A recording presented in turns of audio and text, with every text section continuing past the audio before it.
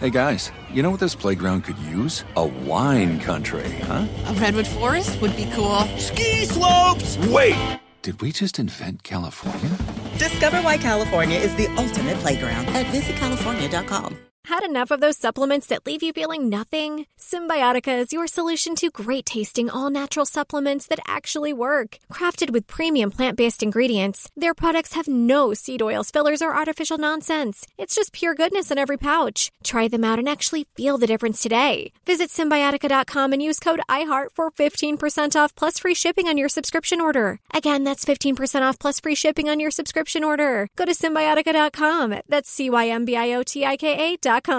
I'm so excited to tell you JCPenney and country music singer-songwriter Walker Hayes are partnering together on a new limited-time men's collection for the everyday guy.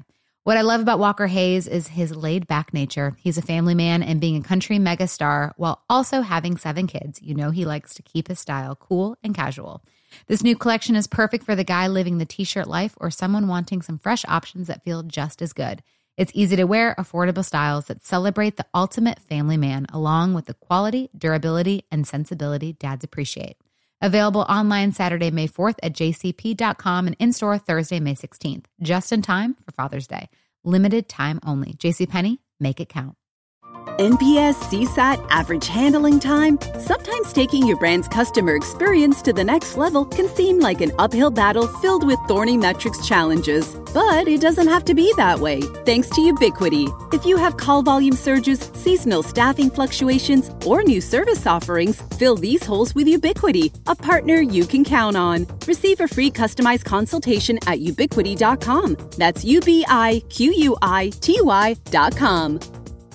Peace to the planet, Charlemagne the God here, and you don't want to miss Hello Somebody with Senator Nina Turner on the Black Effect Podcast Network. I love Hello Somebody simply because I love Nina Turner. She's fearless. I'm Nina Turner, hell-raising humanitarian, sister in the struggle, and recovering elected official. Listen to Hello Somebody every Thursday on the iHeartRadio app, Apple Podcasts, or wherever you get your podcasts.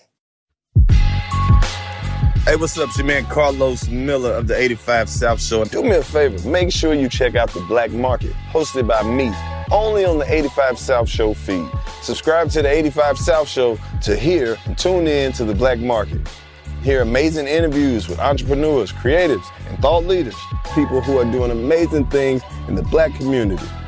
Listen to The Black Market on iHeartRadio app, Apple Podcasts, or wherever you listen to podcasts.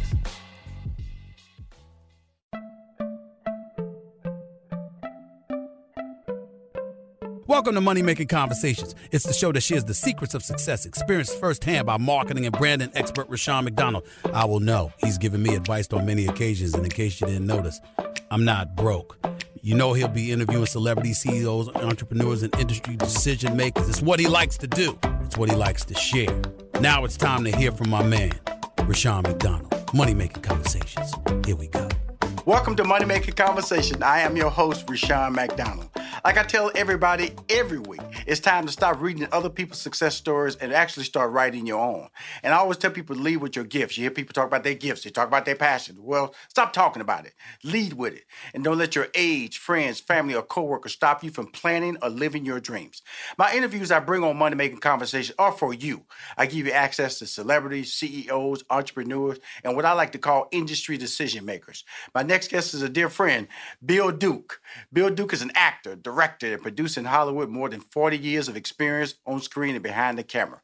Duke is currently starred in Steven Soderbergh's new crime drama, No Sudden Mood, debating July 1st on HBO Max, which I do have that. I will be watching him July 1st. His acting credits include recent television and feature film roles in shows like Black Lightning. I love him on Black Lightning. That's my crew over there. The Oval, and the critically acclaimed film Mandy, and other movies like High Flying Bird. He also known for roles in Predator. Y'all remember him in Predator? I remember in Predator now. You know, couldn't see nothing. American Gigolo, Car Wash. Come on now. Action Jackson, Commando. Woo! Menace to Society, boy. Menace to Society, boy, that was hard. That Bird on the Wire, Get Rich or Die Trying, X-Men 3, and many more film and TV projects. He's on the show to talk about the movie which we have just said, Southern, No Southern Move, the Duke Media Foundation, which I really want to talk about, and Unite Network. Please welcome the Money Making Conversation again. He is a Sigma by trade. My man, Bill Duke. Always good to see you. Hey, Bill Duke. Bill, you know, when me and you, we joke off air because I remember Omega Psi Phi, and I always tell people this, Bill, on the real. I tell people I pledged while I was in college, and it changed my life. It changed my life. And fraternities in general, I talk about fraternities. Look at it, see Sigma. You don't point at Sigma like I can't see. Oh, blue and white. I'm sorry.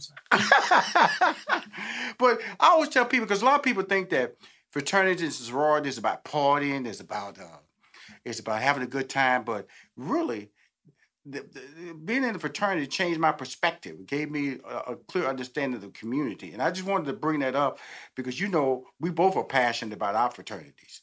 And we always are telling people the value of fraternity. Talk about being a member of Sigma, of your organization, Phi Beta Sigma. Well, first of all, I'm very happy to be a part of it. And as you say, many people think about fraternities as partying. Yeah, people party from time to time, but that's not the foundation of it.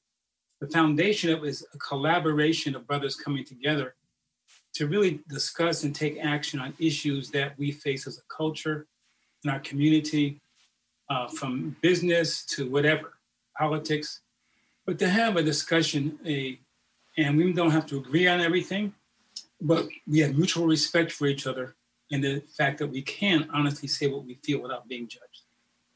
You know, and that's those statements that you say. I echo those statements, but because of, again, you know, gives you a sense of balance, and that's what I say. You know, when you want to go out in the community, because, you know, even though you're an actor, you're a director, you produce many projects, it's about your brand, and your brand is entertainment, and Yes. in entertainment, it does allow you to capture people's attention, and when you capture people's attention, it can allow you to go and shape their minds, shape their experiences. And I know we're on the show to talk about, you know, the movie that you're starring in, July 1st, is going to be on HBO Max. But Bill Duke, when you talk about your Duke Media Foundation, tell us why it's important and why did you start it?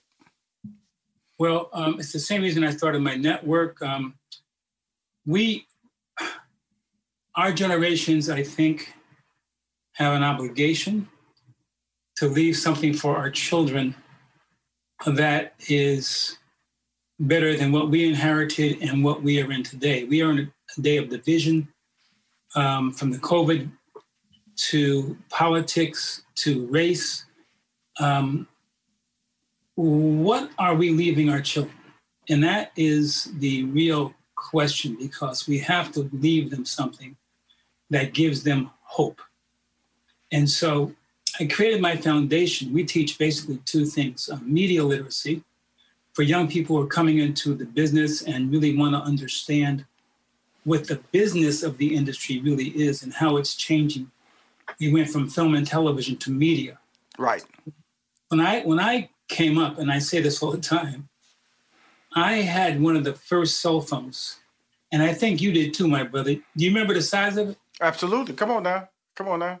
Am I exaggerating? No, I'm holding it next to my head. I had to use two hands. and it had a box with it. Remember the box it had with it? That was like our first purse, remember? It looked like a purse. It had a strap on the shoulder. You had to hold it there. It was like a metal detector, really. You know. That's right. That's right. And we thought we were cool, man. We thought we were the stuff, right? Mm-hmm.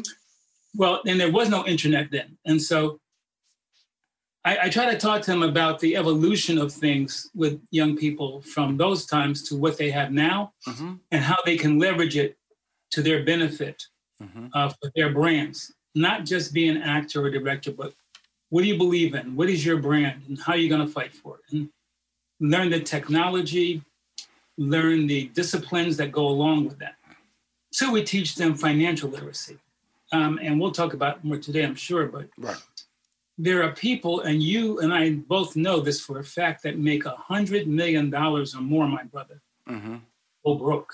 Right. Mm-hmm. How do you make $100 million mm-hmm. Mm-hmm. and go broke? Right. Mm-hmm. Because people teach you how to spend $1, right. Mm-hmm. but not how to use $1. Right. Mm-hmm. And so we teach young people, what is the FDIC? What is the Federal Reserve? What is banking? What is compound interest? What is savings? What is debt? What is the stock market? What are bonds? What are, stocks? So the thing is that we give them an understanding of what money is, how it's used, and how you can use it to your own benefit. Not just spend it, but use it. Well, the beauty of knowledge, and that's what you're teaching too, knowledge. Because without knowledge, then you either go backwards or you remain stationary. And that was always impacts the Black community, because we're always battling and fighting for education. And we're always battling and fighting for opportunity. Same thing happened with the COVID-19 when it hit. Who did it affect? African Americans and people of color. Why? Least educated. We're living in living conditions, mass transit situations, and also naturally poor dieting situations. And so then that becomes, why is that important? And why is it important to know what a bank account is? Why does it know what percentages are? Why does it know if you're in a district that's gonna, do unfair housing on you? We continually can't get ahead because we're spending a different dollar. And that's what you're trying to say right now in this interview. Correct, Bill Duke? Yes, sir. I'm trying to get us to understand what money is and how we can use it to our benefit. And that's what we teach the young people in our foundation. Because I'm just saying, we as a culture have to do it ourselves. We can't depend upon others doing it for us. And so the men and women in our community have to pass on what we've learned from our mistakes. Right. So that our young people don't make the same mistakes.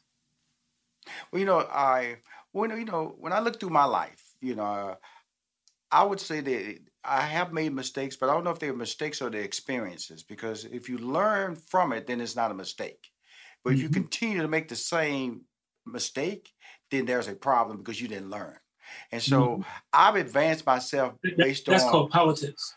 Politics, that's called being able to negotiate the right situation, because you know yourself, Bill, your career has been tied to relationships. Your career has been tied to people extending a hand either by surprise or one that you made sure you was in a position to shake. Yes. And that's what also in the financial world that you're teaching, that you have to let Black people understand. And I'll talk about it all the time. We can talk a little Hollywood talk. It's like, I've been in Hollywood since 1992, okay? First writing job, I did stand-up comic prior to that. And I used to always see these white producers go on meetings while they were working. They have a writer job, they go looking for another job, establishing relationships. We don't think like that. And if they got terminated or the contract didn't get extended, they shook their hands, said, thank you for the opportunity. Instead of, traditionally, African Americans, people of color, get mad, frustrated, pointing fingers. Okay, guess what? You blowing that relationship. The relationship is that things don't always go the way you plan. Act like it. Okay? Understand the value of your money. Am I wrong in these assessments that I'm making, and Bill Duke? You are brilliantly putting it together. Malcolm X said something. He said two things that I learned a lot from. First, he said, don't be playing checkers in a chess game. Yes. And number two, he said, no matter how good a football player you are, if the name of the game is baseball, you better get yourself a damn bat. Absolutely. Because your competition is going to say, you're a good little football player. Keep running around them bases. You're good. Right. But and were they hitting home runs with bats? Right. We have to begin to understand the game, how it's played, what the rules are. We can make our own game also. But the fact of the matter is that we have to study, be knowledgeable, take the time to learn, and understand the business. I know you're on my show here today, Money Making Conversation. Bill Duke, talk about No Sudden Move, just debating July 1st on HBO Max, and, the brilliant producer, director, Steven Soderbergh. But prior to going on the air, you mentioned the word bid whiz. I teach. Like that. Did you not mention that to me? Yes, I mentioned bid whiz, and they send people to Boston on trains. when they lose. And when people play me, they learn from me. I teach. So anytime you're ready, I'm willing to teach. I love my young students. And anytime, let me know, okay? I'll fly there, okay? Hey, Bill, what you ain't gonna do to me, man? See, what you ain't do is fly me in, whoop my butt, and then fly me back. See, that ain't happen like that because that gives you more smack round, okay? I'm gonna fly myself in. Bill, see, people don't know Bill like I know Bill. See, they just see that little dark character, sinister, don't ever smile. You walk in a room, he might shoot you, knife you, send you to hell, burn. That's the Bill y'all know on movies and TV. This the Bill I know right here, smack talk off air, laughing all the time, gonna tell me. I come from Fifth Ward, Texas. I grew up with nothing but black people. He gonna ask me off air, have you ever heard of Bill Wish? Just like asking me, do I know dominoes? See, you can't insult me like that no more, Bill, dude. Man, you gonna have problems. Take it personally. It's okay. I was just exploring, I was asking a question of a brother. Right. Sure that he was a real brother. Brother to brother, right? There was the brother to brother conversation. Okay, cool. Okay, I just had to bring that up in the middle of this very important interview about our relationship. And it's still intact.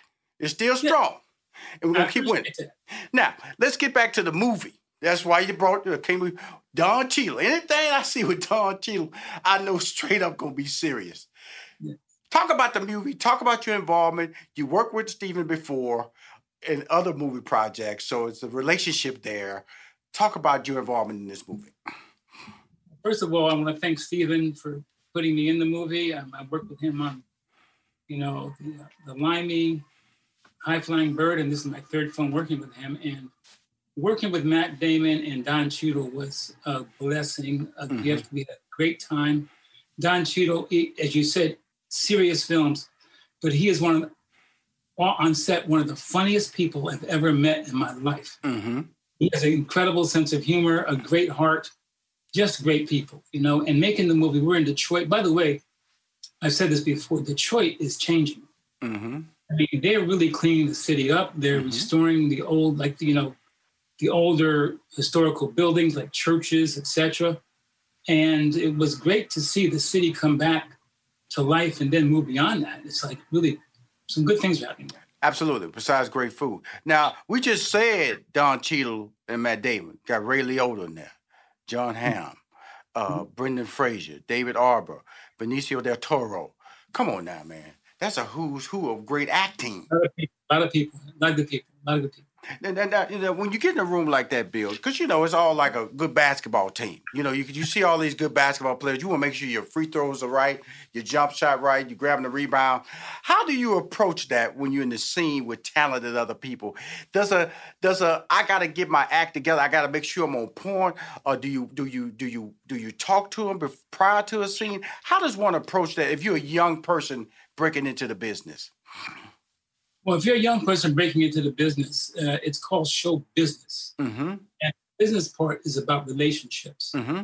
And so you have to put Wayne Dyer says every day we have one of two choices. We can be a host to God or a hostage to our ego.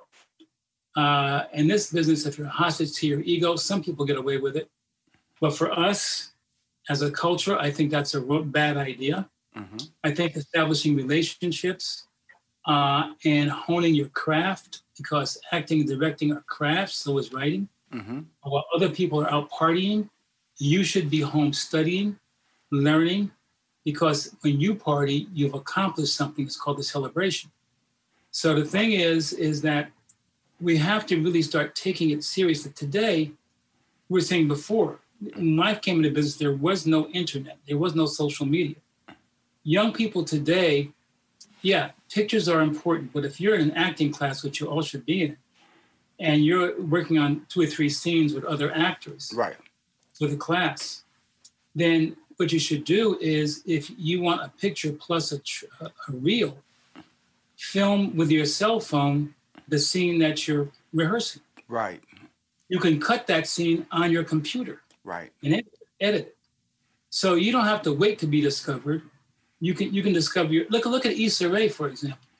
she started off with podcasts and a web series. Mm-hmm. That's right, webisodes, and so did It's Always Sunny in Philadelphia. Started off with webisodes, been on the air for 9 years. So those people, they stopped waiting. Does that make any sense? Absolutely. Well, I think that when you look about, a lot of people do wait too long. They want that I always tell people waiting on the lottery.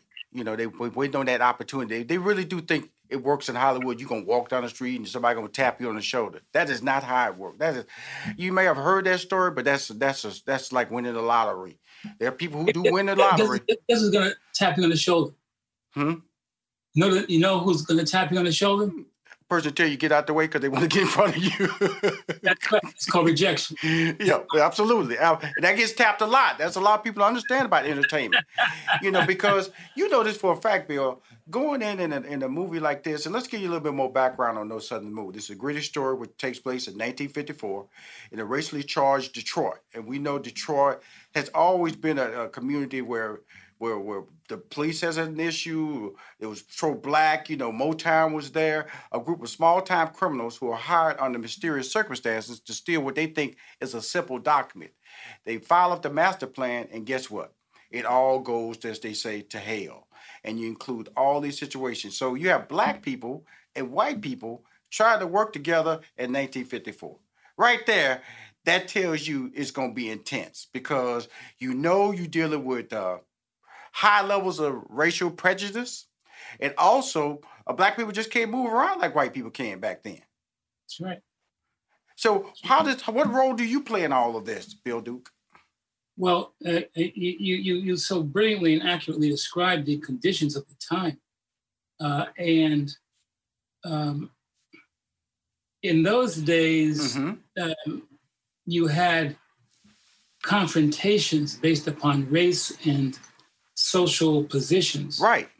So if you were black, you had to be able, as I said before, to be able to play chess in the chess game. So if they, had negotiators with them, you have to negotiate. If the negotiations didn't go well and they had guns, you had to have guns. Yes. So, you could not negotiate with someone who felt you were weak and unprepared. The only way you could negotiate with them is to look them in the eye, and they understood the consequences of disrespecting you.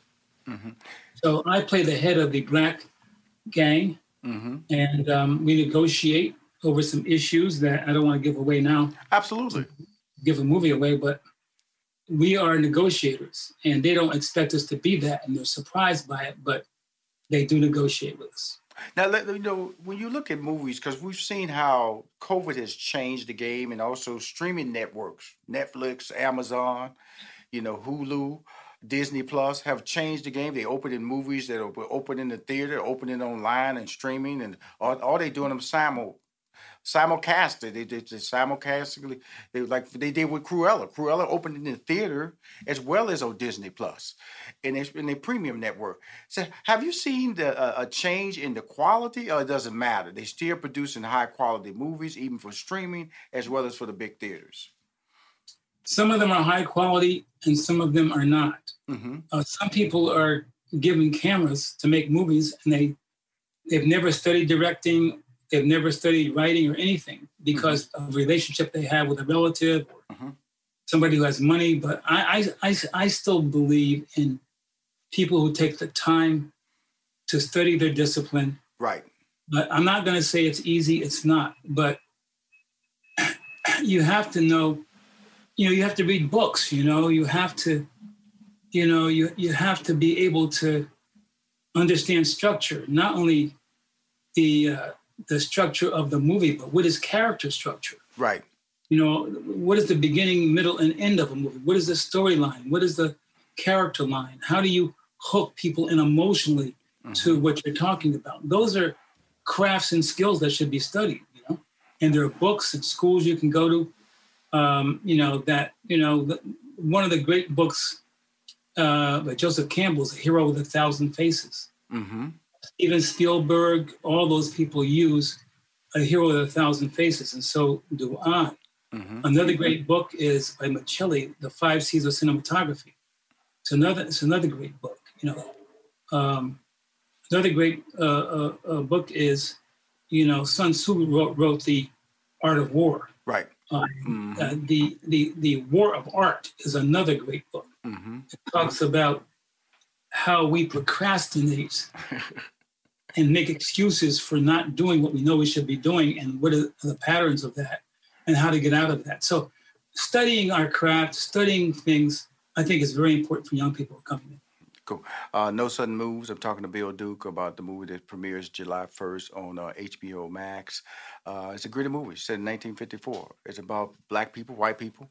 You know, there were no video phones back there. You know, police violence still existed. It has existed all our lives as an African American. We know that. But when you look at what you've done, I talked about the Duke Media Foundation. I talked about that. But I also want to shift before we get off the air and talk about Unite Network, that I believe starts July 21st, but you said it's up and running June 10th. Talk about the purpose of that and why the importance of the Unite Network. That's why you unite.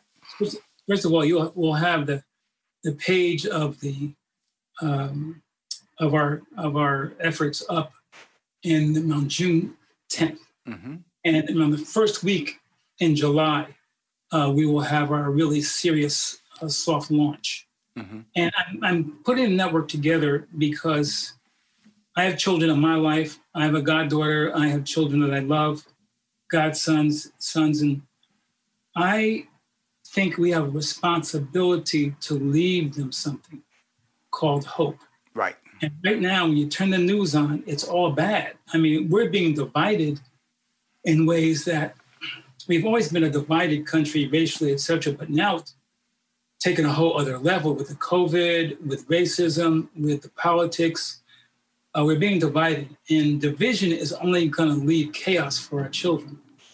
So in my network, instead of the bad news and all the negativity, what we report are all the good things that are happening in this world. There are people around the world that are doing great. There's a program, and I wish people would watch it once a year on CNN called CNN Heroes. Mm-hmm. Have you ever seen it? Mm-hmm. It's a show about individuals who are doing good. Mm-hmm. And that's what should be reported. So I have a network that really is devoted to leave hope for our children, to give them a historical context of all the sacrifices that have been made so they could be here today and do what they do.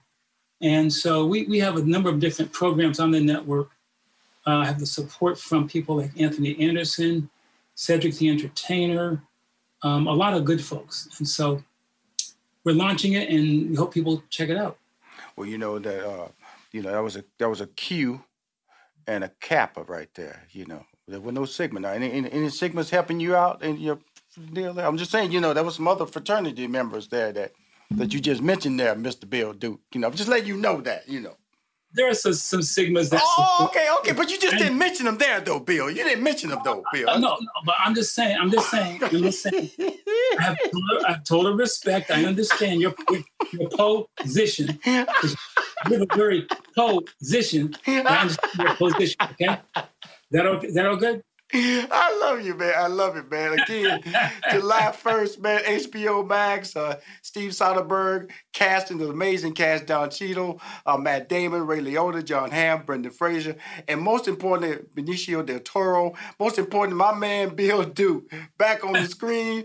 Big screen, small screen. I love him always, man, because that smile's amazing. His personality is dynamic. And I will be flying myself into Los Angeles, Cali, to beat you in Big Wiz, young man. Hear me on that, okay? And guess what? Yes, sir.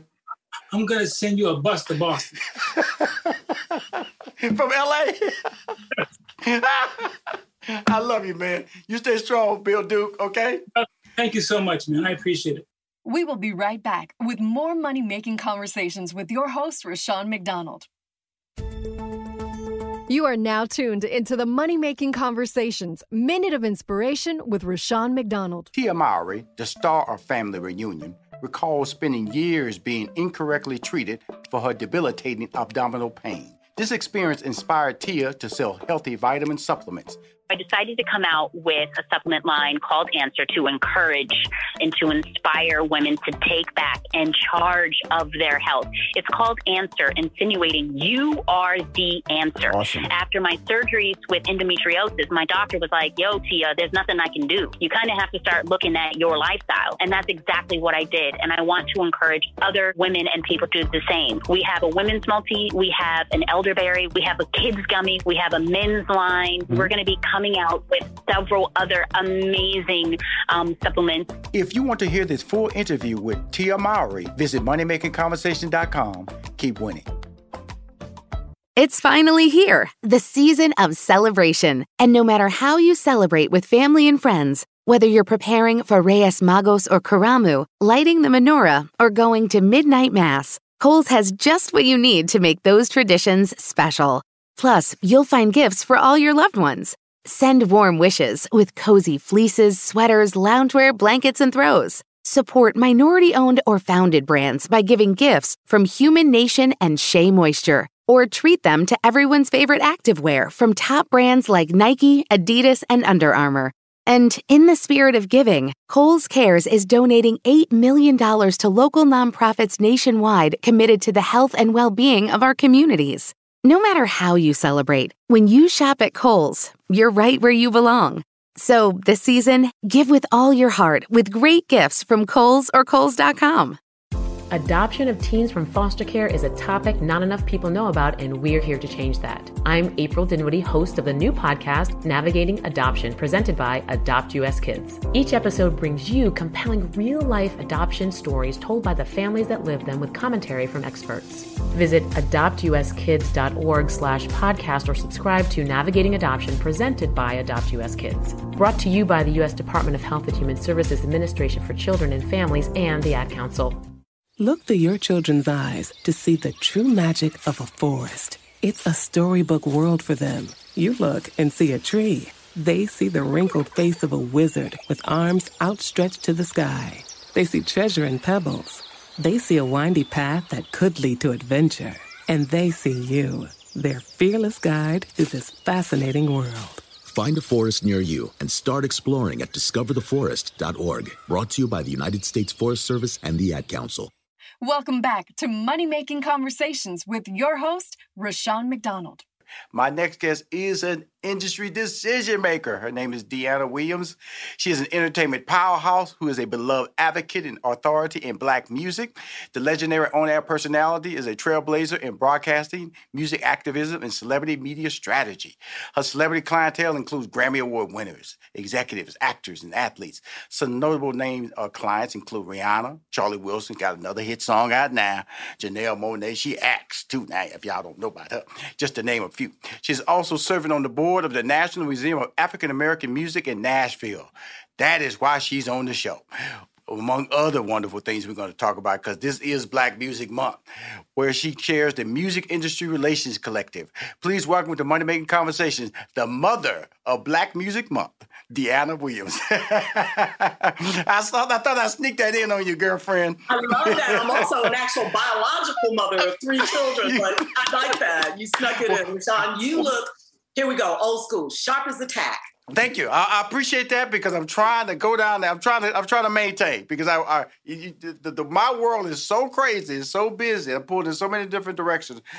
This is kind of like calming when I do these interviews with people I care about, people I respect, and giving you a voice in this business. And sometimes because of the fact that, whether you're playing music, we don't know you. And then I try to pull back that curtain and let people understand that the different layers that you have currently, and then some of the things you position us to celebrate currently. And then today, to this week, especially today, in 1979, 42 years ago, you went to Jimmy Carter, White House. Yeah, it was actually Kenny Gamble and I were dressing. We were home, excited that a dream that Gamble initiated with the conception of Black Music Month. We were on our way to the White House to participate in a picnic on the south lawn of the White House that President and Rosalind Carter hosted for 200 members, primarily of the Black Music Association, with performances by Billy Eckstine, Chuck Berry, Andre Crouch, Sarah Jordan Powell,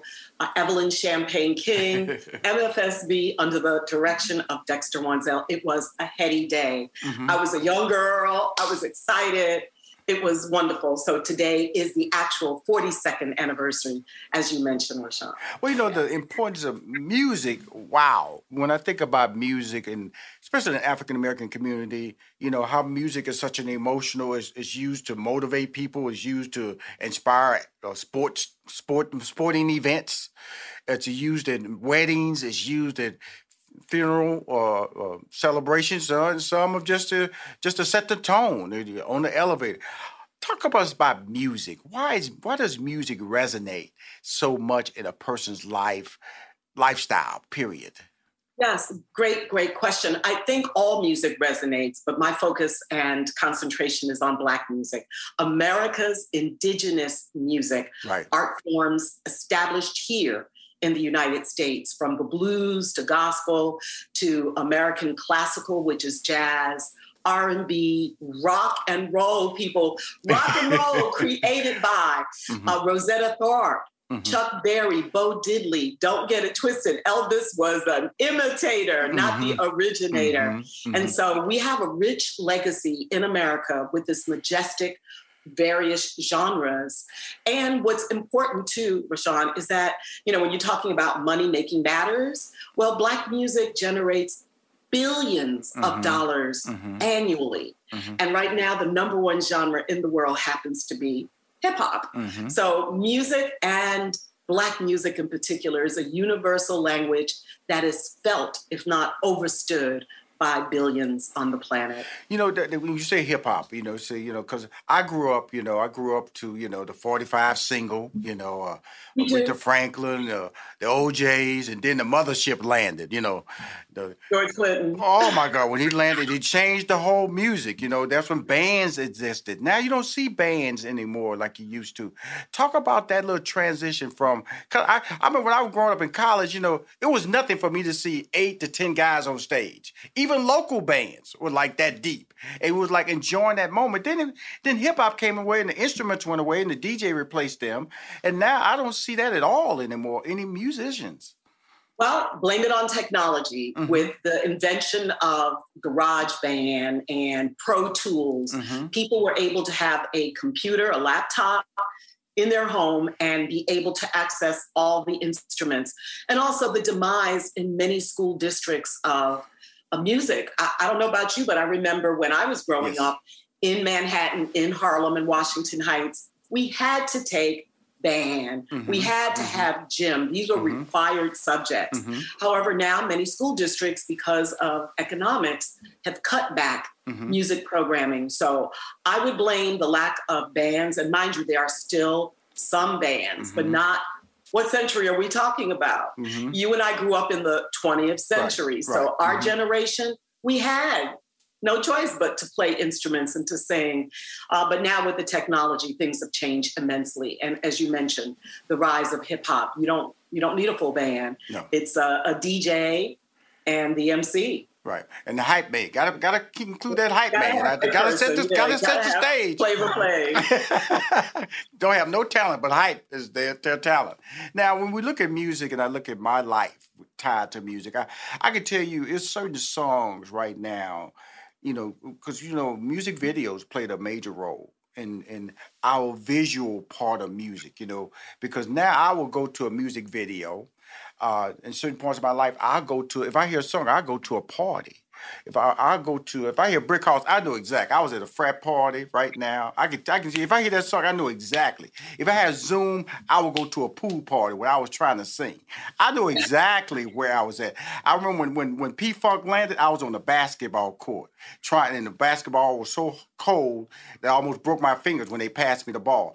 All these things are so important. So now we get into June being Black Music Month, and then you guys went to President Carter at the time. What was the inspiration behind that, Dyana? Okay. The inspiration was Kenny Gamble, who is in the Rock and Roll Hall of Fame with his partner, Leon A. Huff. They are the co-architects, along with Tom Bell, of TSOP, the Sound of Philadelphia. Absolutely. Gamble visited Nashville and saw what the Country Music Association was doing in terms of branding, not just a genre, country music, but also a city, and thought, we need to do that. So he came back and established the Black Music Association, the BMA. And from that, he conceived of a month, much like we have February, Black History Month, and other months that put a focus and highlight on different things, Cancer Awareness Month, HIV Awareness Month, Asian Pacific, all of those months are an opportunity to highlight and celebrate the individuals involved in that month. So Black Music Month, he reached out to Clarence Avant, who reached out to the White House and President Carter's administration, and hence the first celebration of June Black Music Month took place June 7th, 1979. Wow. And so that was the origin story of that is what happened. And Gamble and I were a couple at that time. We have 3 beautiful adult children and a very handsome 6.5-year-old who came over here and broke some of my art the other day. But that was the beginning. And he and I were a couple at the time. So in the Black Music Association, I worked to get Black Music Month worked hard to get it recognized.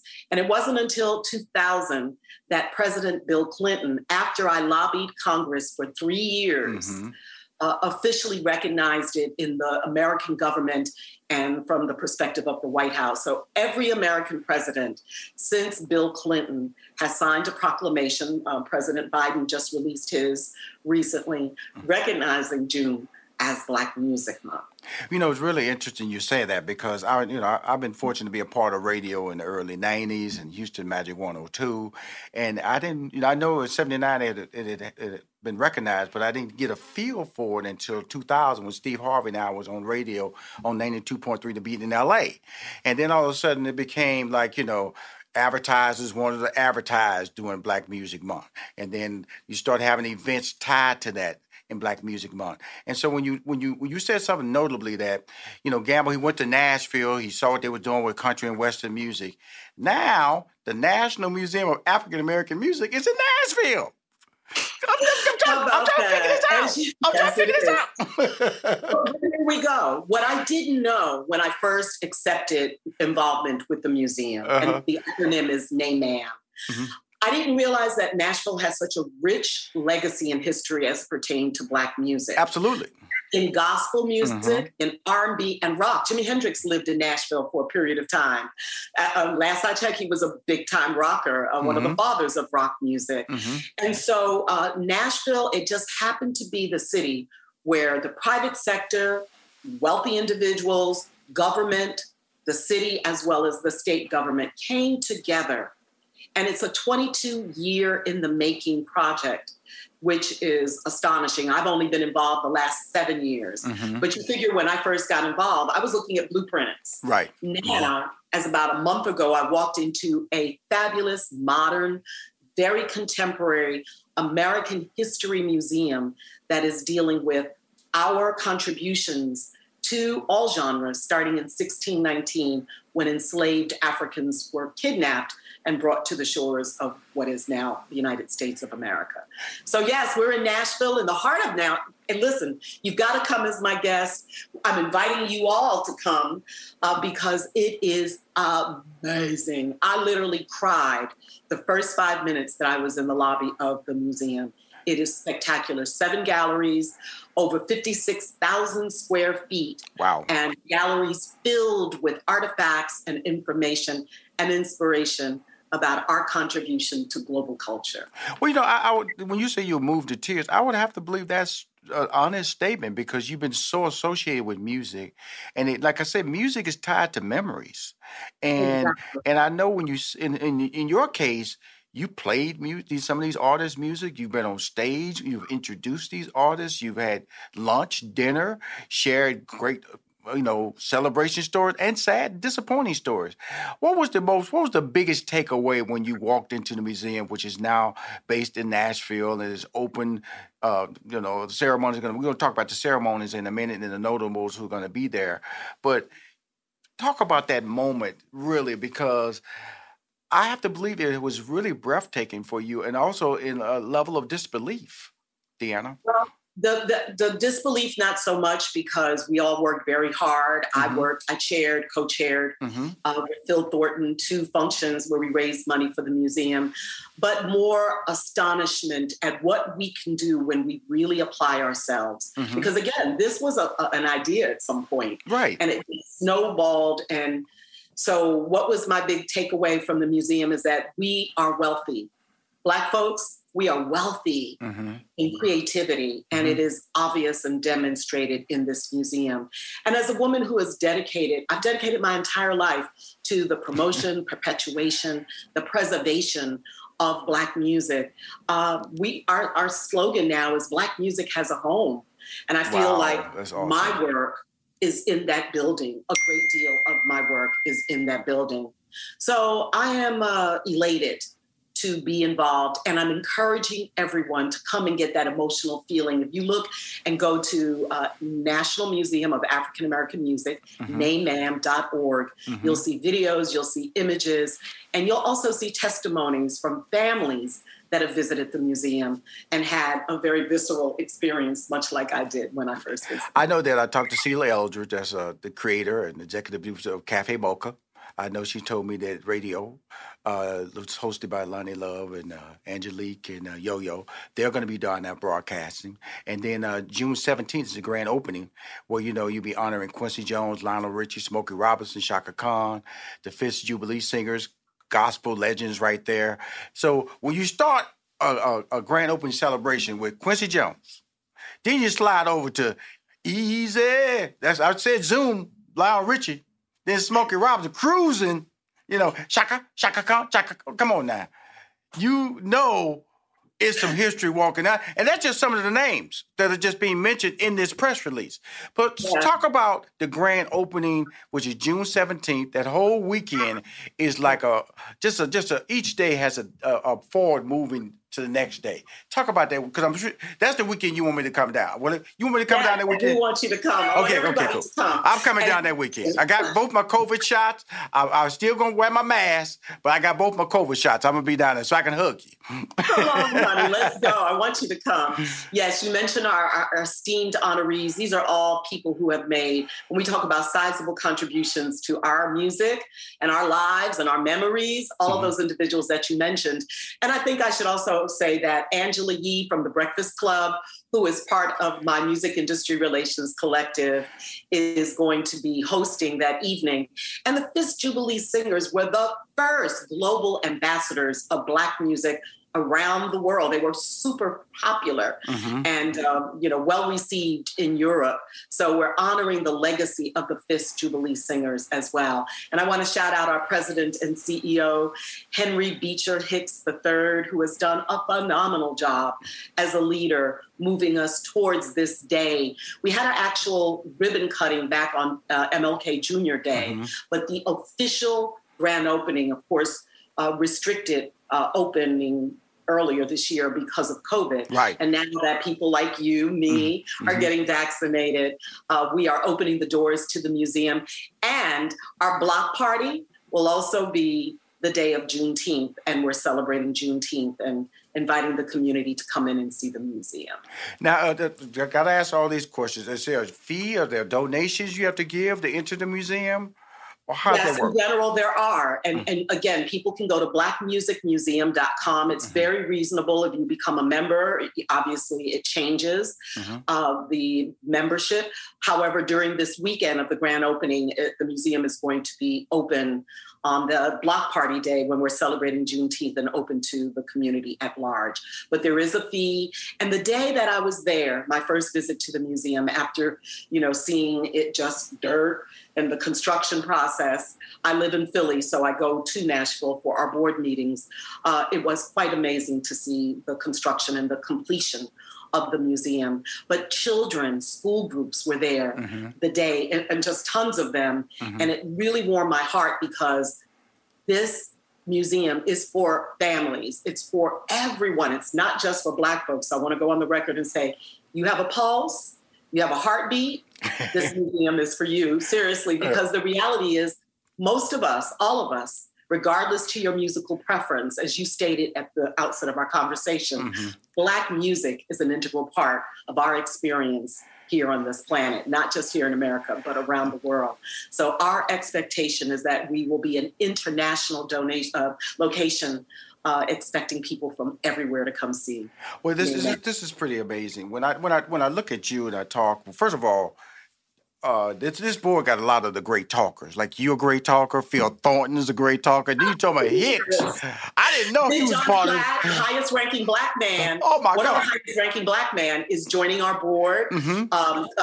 Vince Gill, country artist, is joining our board. Fantastic. Just some pretty dynamic people have signed up. Monique Adlet, some great folks. So I'm honored to serve on this board. I want to pivot a little bit about you as a strategist, as a media planner, as a person that, as they say, a whisperer. Because New York Times. Thank you for that, New York Times. I mean, the thing about it, because I've been fortunate to manage talent, write talent, produce talent, and every talent is different. And I think when a lot of people make a mistake, especially agencies, they try to sign up a bunch of people and then they try to treat them all the same. And that's not the case. To be successful with anybody, you have to hear their story, hear their pain, hear their joy, and then try to disseminate the right course of action for that person.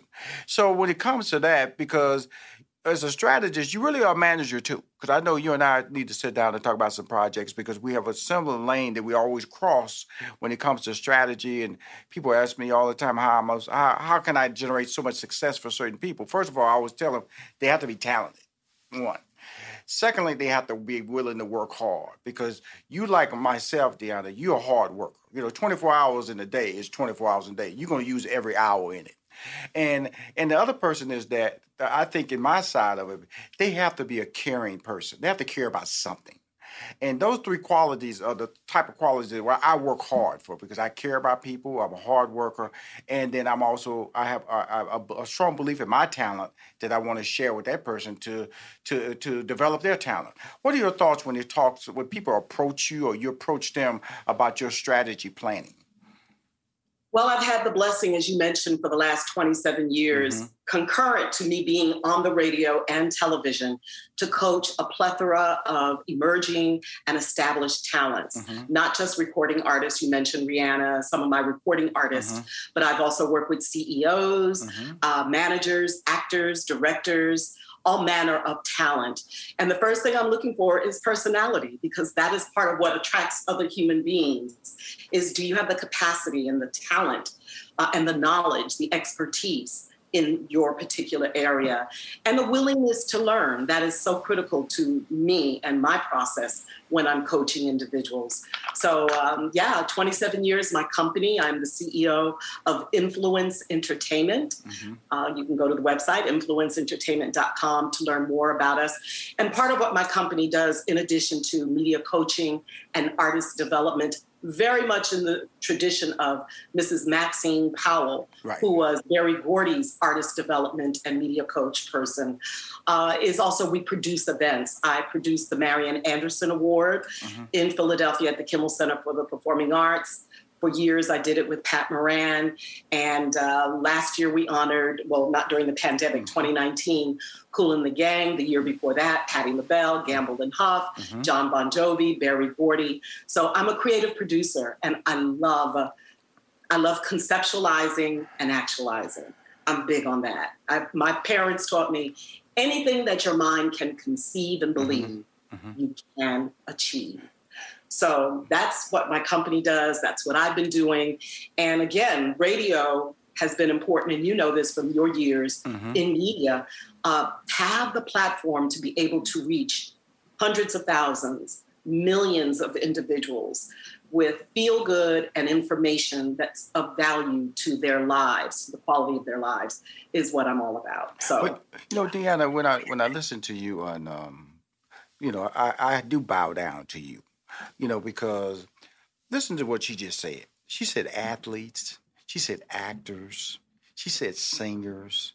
She said executive. Each one of those lanes is unique. Now, I tell you, I can't mess with music, okay? It is so complicated Comedian, I got you. Actor, I got you. Athlete, I got you. Executive, music. She throws that in like it's nothing. So if you go to their website, it's a beautiful website. I go to the website. I'll be stealing ideas.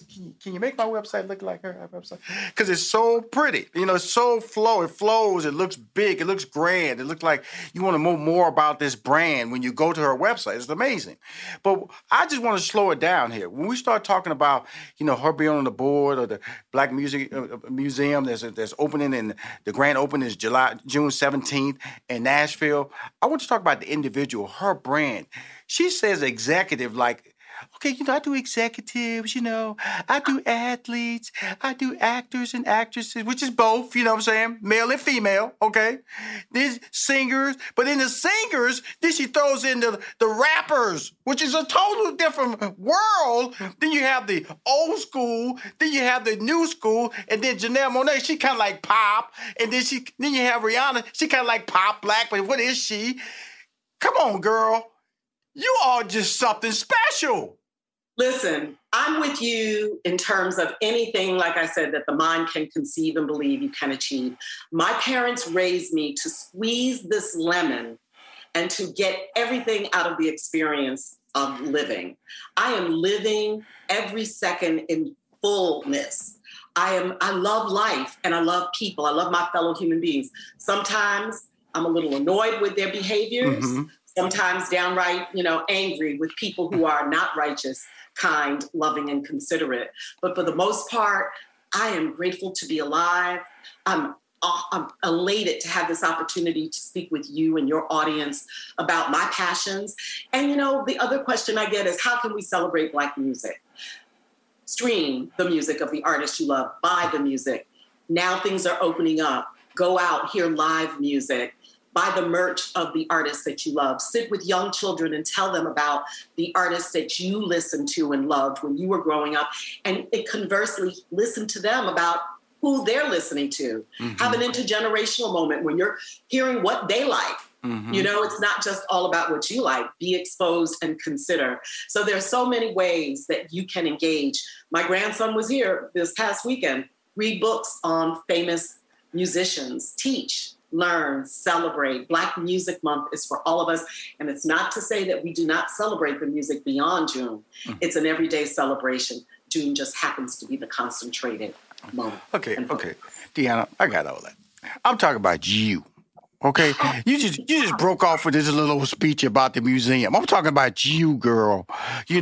See, we say gambler and all that. We talk about the Phil Thorne. I'm talking about you, your talents. Are so unique. For identifying and helping other talented people. That's part of the joie de vivre that I have to be able to convey that to other people is part of my talent.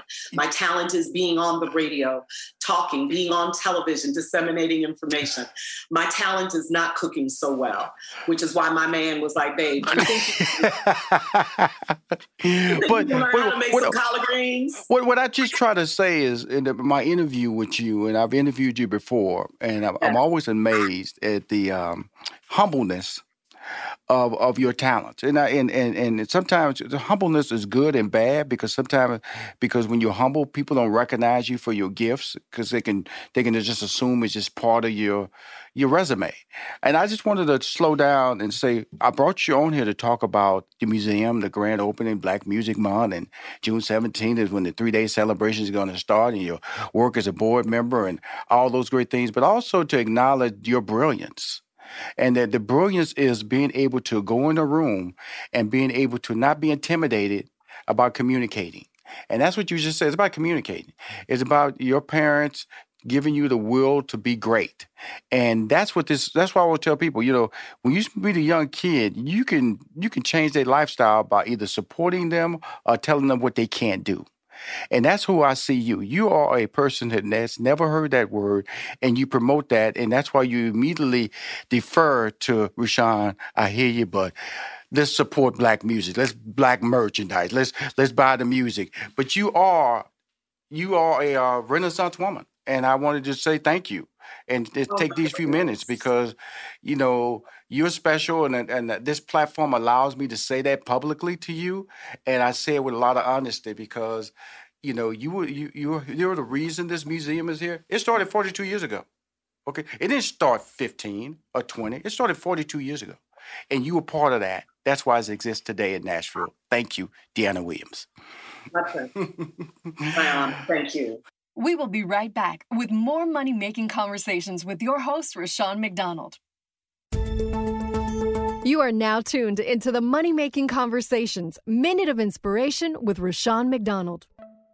I spoke with NBC Today Show co-host Al Roker about achieving a life of happiness and success through the power of yes.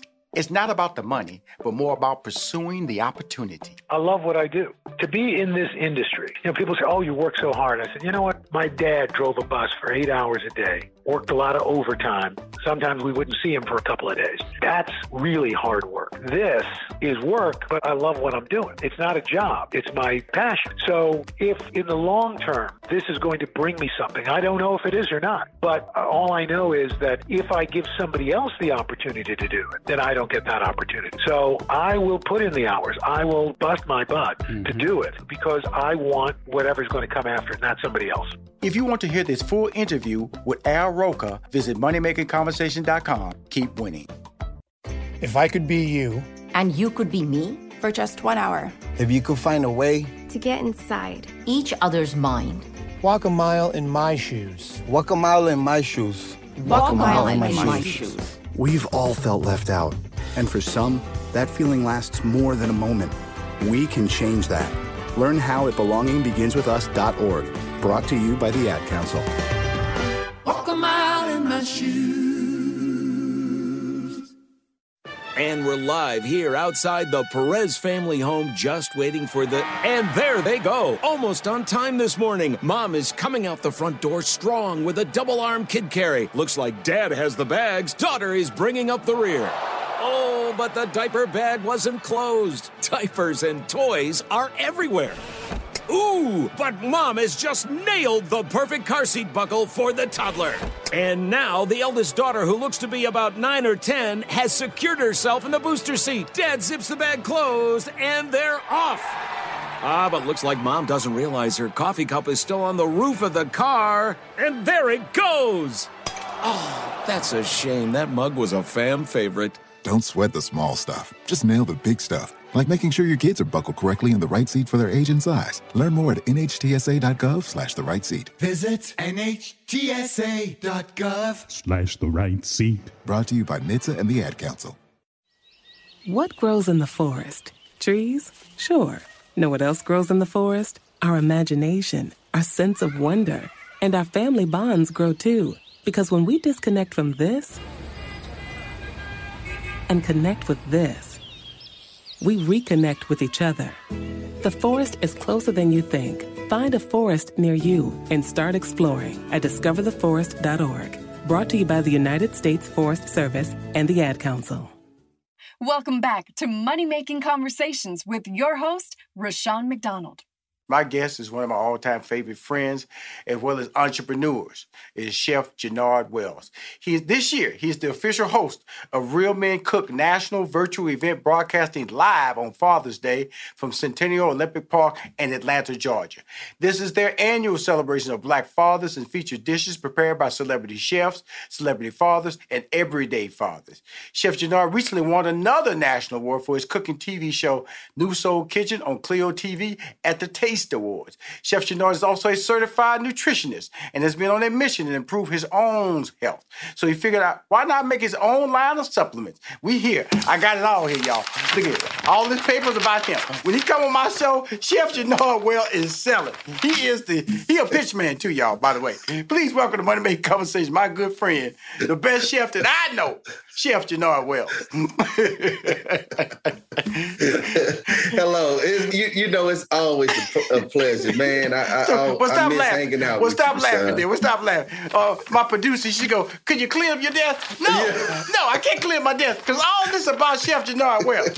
He had printed out everything, make sure just in case I can't read, he got it real big. Ain't enough for me I could have wrote it down like I know him. He want me to show you pictures.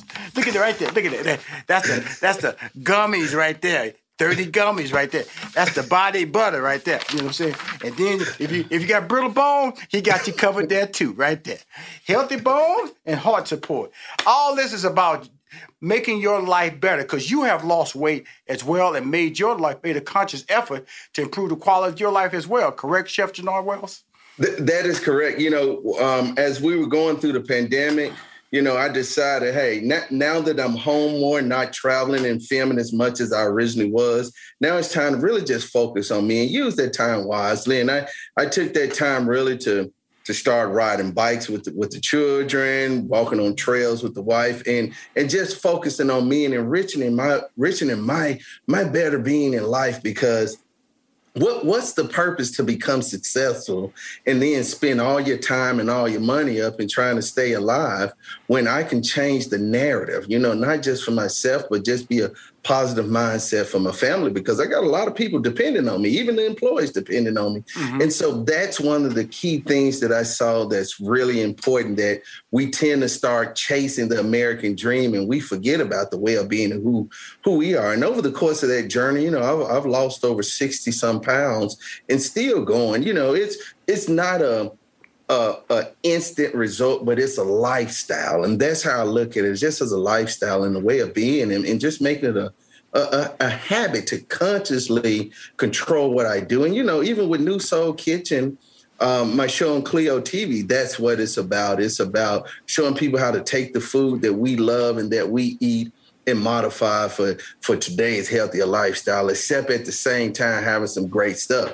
Speaking of that, I know Rashawn's Kitchen, man, you be throwing it down and keeping me hungry, man. So you making it hard for a brother over here. No, man. You the one. I'm just an amateur. You're a professional. Now, I've been seeing you on Food Network, winning championships. See, this is what I can't do that you can do. I can't just go in the kitchen and somebody say, make it. I would faint. What happened to that black dude? Oh, he felt like because y'all asked him to do something on the spot. I got to prep. You got to give me a recipe ahead of time. They don't do that on those contests. They tell you right then and there what you're supposed to make, correct?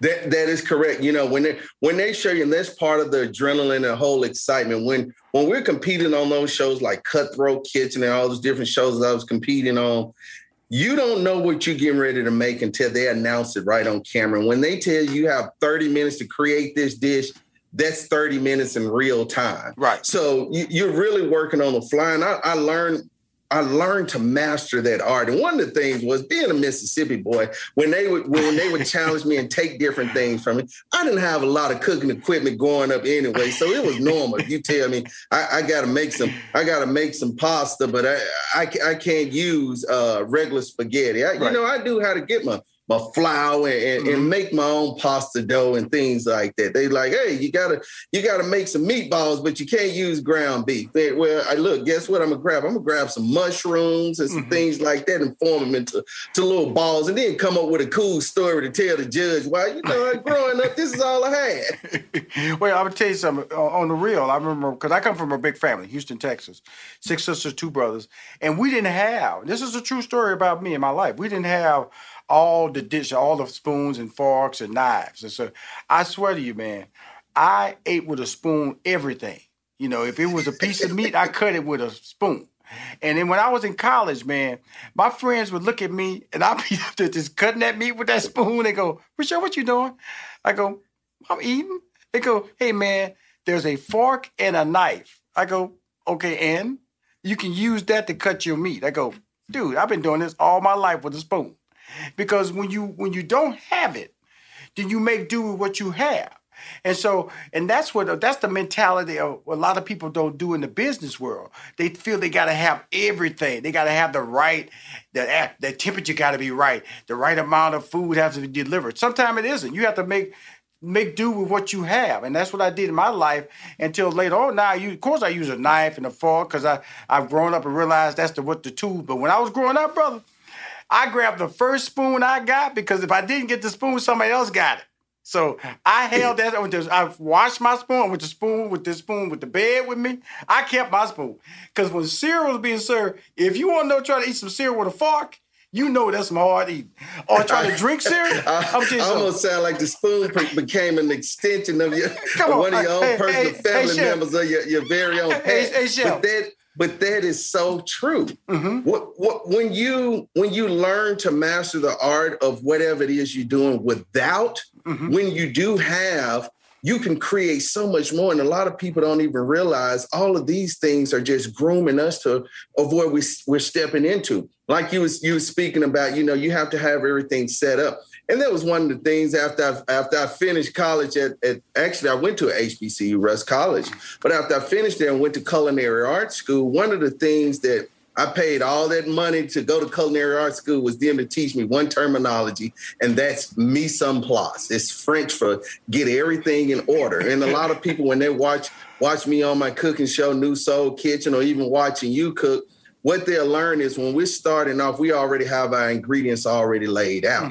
And that's what allows us to cook within a fraction of the time that we're cooking in, because just by pre-prepping, slicing and dicing, having everything laid out and ready to go, that saves a fraction of the time. And that's one of the things that I even teach people when they're watching my show. I teach them and share with them how if you stop being a refrigerator and a pantry cook, then you can create food a whole lot faster and you don't have to spend a lot of time in the kitchen.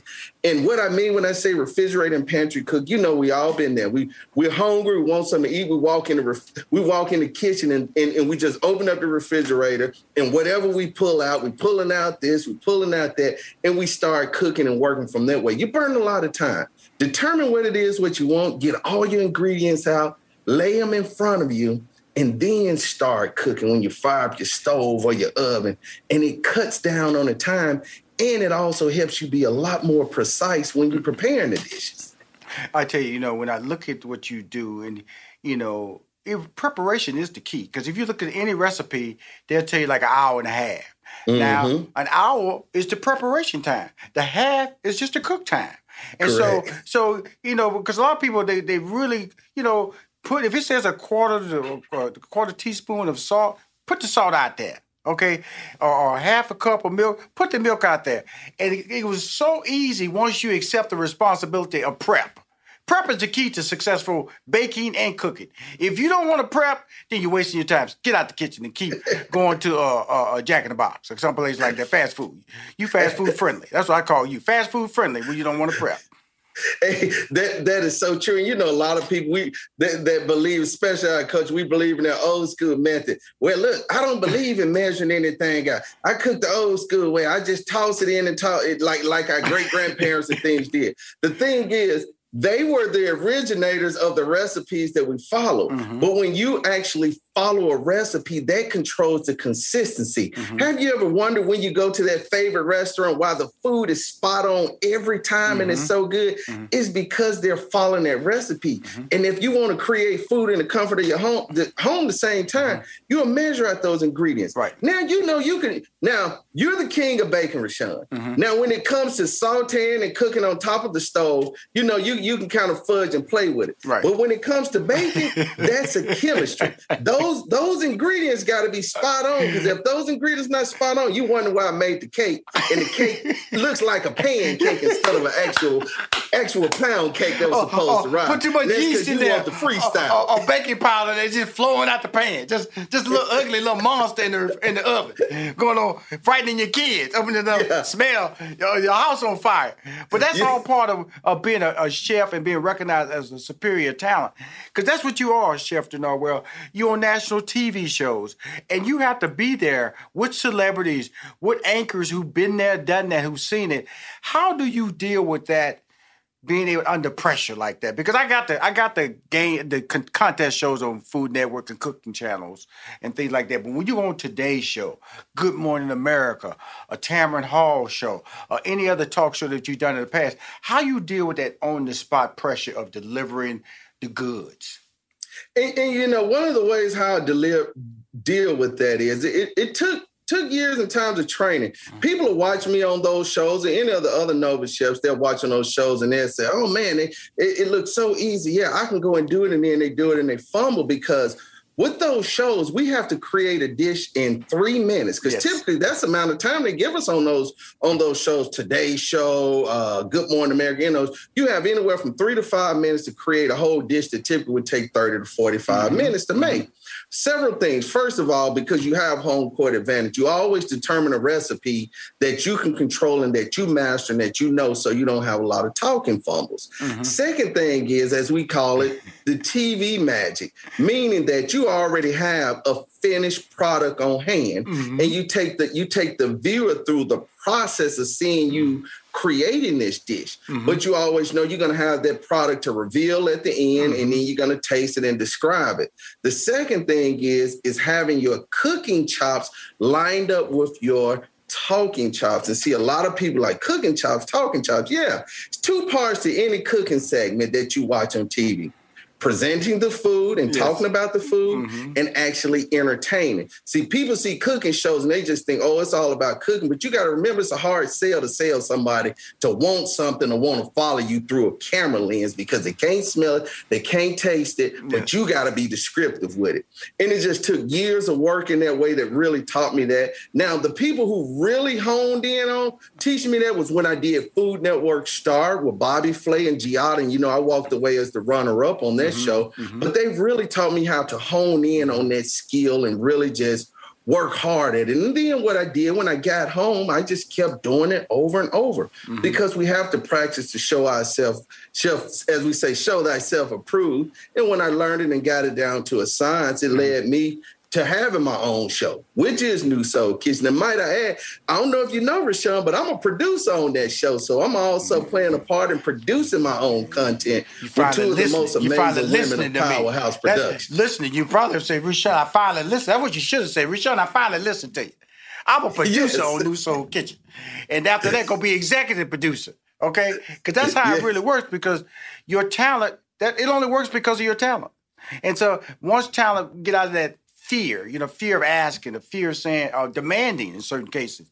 You got to say, hey, I deserve this because of the fact that I'm writing, producing, I'm acting, I'm editing. I'm telling you all the right process. If I don't see it right, I'm selling the brand and all those things. And so New Soul Kitchen, let's bring everybody up to speed because we got a lot to talk about. It's early in the interview, but I want to make sure that everybody knows that's one of my favorite shows, New Soul Kitchen.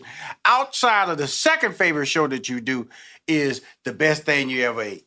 That boy. See, you got that finger licking good conversation. When you be talking sometimes, Chef Jernard Wells on that show, I be like getting hungry. But let's talk about New Soul Kitchen before we go to Best Thing You Ever Ate.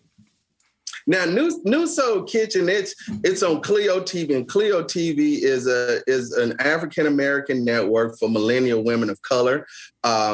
But one of the things that we've prided ourselves in is become a thriving network with millions and millions of viewers, and you can watch the show nationwide. And then we've really crossed over culture. So we have a very diverse culture that's watching. As a matter of fact, New Soul Kitchen is the number 1 show on the network. And it ultimately led to me spinning off another show, which is New Soul Kitchen Remix. So I'm New Soul Kitchen Remix, and I show people how to create amazing meals in 15 minutes or less. And during that time frame, it's about vetting out the different products that they're shot for. And I don't believe in, as we say, cooking over people's head, just to show them I know all the fancy ingredients and all the fancy words. I believe in reaching the people where they are. If you're going to the grocery store and you're shopping, you're getting your standard stuff, your cabbage, your collard greens, your sweet potatoes, your steak or your seafood, things like that. I'm not sending you to go get the foie gras and the stinkweed and all these other stuff where you got to go to the special shows. I'm talking to the people and showing them how to cook what the vast majority of Americans create. Right. And my ultimate mission with New Soul Kitchen is to show the world, even though we have the word soul in there, it's to show the world that the soul food diaspora of the food we create is not just soul food, it's American cuisine, because it's the food that America's backbone was built off of. It was us, even during the slavery times, it was us in the big house and in the field houses cooking the food. So it was what America grew up off of and eat and love. That's why it's so huge today. Wow. Now, remember a couple of years ago, he said, Rashawn, man, they fly me to L.A., man, and I'm going to do some episodes of Best Thing You Ever Ate. And he said, man, you started naming different places to go eat, like one place down in Athens, Georgia. There was a place right there in Atlanta. And there was another place up in Tennessee. Tell us 2 of your favorite all-time Best Thing You Ever Ate locations in restaurants. Now I'm gonna tell them about that, but first it's funny you mentioned what you said. That was one of the things that I have to really say about you, Rashawn, and admire. If the viewers don't know, Rashawn knows food. Rashawn knows how to find some great locations, some good food, and those that have been following and has seen me multiple times on Money Making Conversations, they know that we've been rocking with each other for many years now. 2017. 2017. Yes, 2017. Indeed. Yes, indeed. Hey, I may be one of the longest running guests on your show, Peter, on your show. But some of the most amazing places that I really love eating at is one that's in LA that's called Harold and Bell's. Come on now. Harold and Bell's. Come on now. Off of Jefferson. Yes, Jefferson. you already know. The little blue crab. Amazing food. Amazing family-owned restaurant that really specializes in the Cajun and Creole cuisine of Louisiana. So definitely, if you're in Louisiana, you go to Louisiana. Not Louisiana, L.A. That's where they're in L.A. If you're in L.A. and you want to experience some amazing Louisiana cuisine, you have to make your way to Harold and Bell's. Harold and Bell's by far is probably one of the best ones. But now showing some love here in Atlanta, Georgia, I think one of my all-time favorite restaurants is C. Ellis. You know, I really love C. Ellis. C. Ellis is over at the Battery. Now, there's one particular dish that I think C. Ellis, because I always hone in and pick several dishes that I think is done well. C. Ellis creates a dish that's a barbecue shrimp dish. Mm-hmm. And it's not barbecue shrimp in the essence of what you think when you think about barbecue shrimp on the grill. They create a unique sauce that's made with Worcestershire, butter, and then they toss the shrimp in there with lemon juice with the head on. So, and they don't cook it in the skillet, they bake it in the oven. Mm-hmm. So when you're baking it and you blending all those spices together, the onions, the garlic, it allows that stock from the shrimp and the shrimp shell to really saturate into the flavor and the sauce of the whole dish. And when they bring it out, you have all these beautiful, beautiful bright pink shrimp that's covered, smothered in this creamy sauce, and it's served with garlic toast. Man, that's one of the dishes I can keep going back for. So you know, I've been doing Best Things I Ever Ate for actually quite a few years now, going into the 5th season of doing that one. Mm-hmm. And Best Things I Ever Ate led me to another opportunity where I have a show that I contribute on that's on Oprah Winfrey's network, because you know they have a nice food platform now, and it's called On in the Kitchen. And the show that I do on Oprah Winfrey's network is called Food Fantasies. So if you hadn't seen Food Fantasies, you definitely have to check that out. I do a mean deep fried crab leg on there. Take them king crabs, batter them up. But first with the king crabs, Rashawn, you gotta go ahead on and steam them so you can crack them out that shell, then create a nice good tempura batter. Toss them in there with some Creole spices, fry them bad boys up, and you talking about some good eating. You want to go to sleep after eating that. See, he got me. See, I thought he was going to let me off the hook. Then he went into that finger looking good. Ooh, talk he got. Now, you got some business things we got to talk about now. You got in business with your friends at Dr. Scott and Contessa Metcalf over at Bravo's Married to Medicine, and you got a line. And I think I'm holding up that line in front of me right now. Tell me about it. How did that come about? I know you know a lot of people. Why were they important to get into business with? Over at Bravo's television, a very successful show, Married to Medicine, Dr. Scott and Contessa Metcalf. Yes, and that's one of the things that says it all. Dr. Scott and Contessa Metcalf, husband and wife couple, 2 amazing doctors that continue to keep striving in their knowledge. They actually have a doctor's office that's over in Buckhead, integrative medicine. And one of the things, as I'm on my health journey of eating well, Scott and I, we created a YouTube show called One Chef and a Doc. And of course, me being the chef, I always want to go renegade off the plane. And I got the doc over here advise me, hey, if you're going to cook this, why don't you put this in here? Why don't you use this to make it a little more healthier and exciting? And then I got contestants in my ear saying, chef, well, it's okay to eat this. You can do this right here.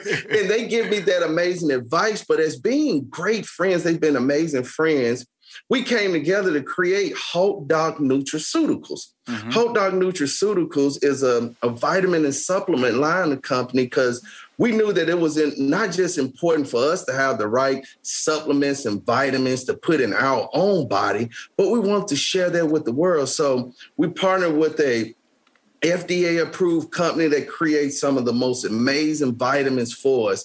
And we have everything from turmeric and ginger gummies all the way down to an amazing CBD line like the body butter. If you're exercising and you want to make sure those joints are feeling good, we have that. We have the vitamin K, vitamin D for your joints and your bones. We have elderberry. We also, as a matter of fact, it's funny you mentioned it. We do have a testosterone line coming out, a collagen line coming out, and we have Sleep Well gummies because, hey, not only is it important to have an active lifestyle, but it's also important to have a healthy sleep style as well. And that's one of the things that you, Rashawn, do you still get up at 4:30 in the morning every morning? 4 o'clock. Don't cheat me, man. 4 a.m. Don't you cheat me. I'll reach across this camera and get you. Slap you upside the head.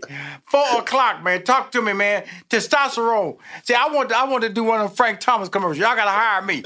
And you'll be happy, too. I know, right? Hey, you definitely will, because one of the things we'll learn, the older that we get, the lower our testosterone level drops. So it's key to having the right balance of testosterone. Now, testosterone has its benefits outside of just having that healthy boost of energy. If you want to kick that love life to the next level, there ain't nothing wrong with having a little extra testosterone. Hey, look, I'm a father of 9, so I ain't complaining. I hope the miss ain't complaining either. I got a father of 1. I got to catch up. I need some testosterone. I need the tea. I need the tea. Trust me, if you getting up at 4 o'clock in the morning, I'm sure you got a lot of testosterone because it takes a good one. The early bird do get the worm. Woo, brother. It's really great talking to you, man, but we got to make sure we talk about one of the primary reasons why you're coming on the show. Father's Day weekend is coming up. You're going to be the host of Real Men Cook, the national virtual show. Celebrity chefs, celebrity cooks, celebrity fathers will be sharing meals. You'll be at Centennial Olympic Park in Atlanta, Georgia. Talk about how that came about. Talk about the experience. I think it's going to be 3 p.m. to 6 p.m. Eastern Standard Time, Central Standard Time, which will be 4 to 7 Eastern, I believe. So talk about that because I'm so excited for you because I really do love that Yvette and her son, and I think it's just fantastic. They've been doing it for over 32 years. Yes, Real Men Cook has been going on for 32 years. It's an amazing event. I started out with Real Men Cook roughly around 2003 or so, because even though I have this heavy Southern accent, I'm originally a Chicago native. That's where I was born and raised before moving to the South. So even when I was living in the South, I would always travel back home to Chicago to participate in it. And Yvette and Rael, amazing, as well as Kofi, the Moyo family, amazing family. And they've really just embraced me and saw the gift in me, even at a young and early age. And I'm still astonished at the fact that at one point I'm playing a part with Real Men Cooking alongside President Barack Obama, but of course at the time he was Senator Obama, and who would have knew one day I could say, hey, I cooked alongside the president. Right. To even see that his favorite dish at the time was shrimp, one of the things that he truly loved. But Real Men Cook, it celebrates fathers, and it celebrates those that are father figures, and it's every year on Father's Day, and they hosted around the world, from Chicago to Atlanta and North Carolina, so many amazing cities as well. This year we'll be broadcasting live Real Men Cook from Centennial Park. So those that can't come out and stream with us, that can't come out and actually hang in person, I have some amazing chefs that's going to be doing some live cooking demos, giving us some amazing food samples. We're going to have a host of food trucks out sharing their cuisine as well.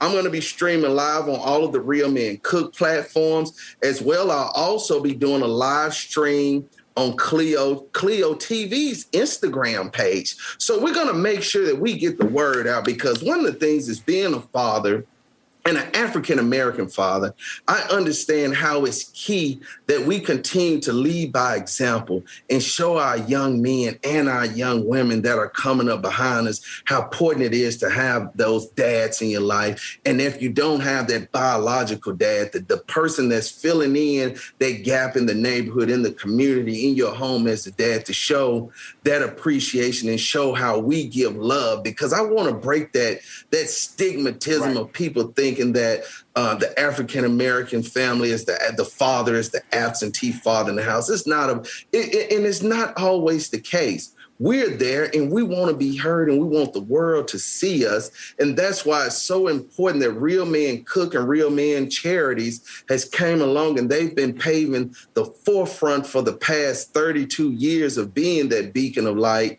to continue to help show that, because if they didn't, who would? And I was truly honored when Yvette, a very good friend of mine, reached out to me and wanted me to help lead the charge with it, because I've been supporting it for years. So to show me the respect and honor that we would like you to play a bigger role with us this year and be the official host, that really said a lot. And it's truly an important place to be right now in my career in life. Well, first of all, congratulations. I truly, hearing this opportunity, I know as a father of 9, a beautiful wife, a home that's stabilized with two parents who are still at the home, coexisting, communicating. And Father's Day does have a negative stigma when it comes to Black fathers. The statements, whether they're true or not, it tends to believe that the Black woman is the reason, is the structure. You don't hear that in white households. That the white woman is the leader of the pack. Without the white woman leading the family, there's no family dynamic. Well, you hear that in the Black family, as it may seem that men are just kicked to the curb, and that's not true. We have a place, we deliver, we're consistently there doing our part, and with you being the host of Real Men, he is the official host. Let me get it out there, y'all. Chef Jernard Wells, make sure you give me that banner, because I'll post for you. Yes. I will post for you. So give me one to post up on Sunday. That Sunday morning, I want to post a banner about you hosting Real Men Cook, national virtual event broadcasting live on Father's Day from Centennial Olympic Park in Atlanta, Georgia. The one and only, straight out of Mississippi, HBCU grad, Chef Jernard Wells. And by the way, the testosterones are coming. Thank you, Chef, for coming on the show, man. Thank you. It's always a pleasure. You know that, my brother. All right, we talk soon, okay? We will be right back with more money-making conversations with your host, Rushion McDonald. You are now tuned into the Money-Making Conversations, Minute of Inspiration with Rushion McDonald. I talked with Don Lemon, the host of CNN Tonight, about our nation's deep racial divide and his new book. This is The Fire, What I Say to My Friends About Racism. There were people in this country who weren't able to vote, weren't able to get an education, who were not able to live where they wanted, and weren't able to, which is the biggest part of it, is to earn generational wealth. Right. But who helped to build the wealth for wealthy people. And which offers an ease in society and a comfort and a level of privilege that isn't afforded to most people of color in this country. And so what I tell them is that, again, they must know their history, start from the beginning, and teaching their children the real history of this country. If you want to hear this full interview with Don Lemon, visit moneymakingconversation.com. Keep winning. Welcome back to Money Making Conversations with your host, Rushion McDonald. What grows in the forest? Trees? Sure. Know what else grows in the forest? Our imagination, our sense of wonder, and our family bonds grow too. Because when we disconnect from this and connect with this, we reconnect with each other. The forest is closer than you think. Find a forest near you and start exploring at discovertheforest.org. Brought to you by the United States Forest Service and the Ad Council. Hi, everyone. Al Roker here. As a guy with his own catchphrase, I appreciate that Smokey's only said, "Only you can prevent wildfires." But I'm filling in because there's a lot more to report. Like when there are parched or windy conditions out there, you gotta be extra careful with things like burning yard waste. After all, wildfires can start anywhere, even in your neck of the woods. Go to SmokeyBear.com to learn more about wildfire prevention. Brought to you by the U.S. Forest Service, your state forester, and the Ad Council.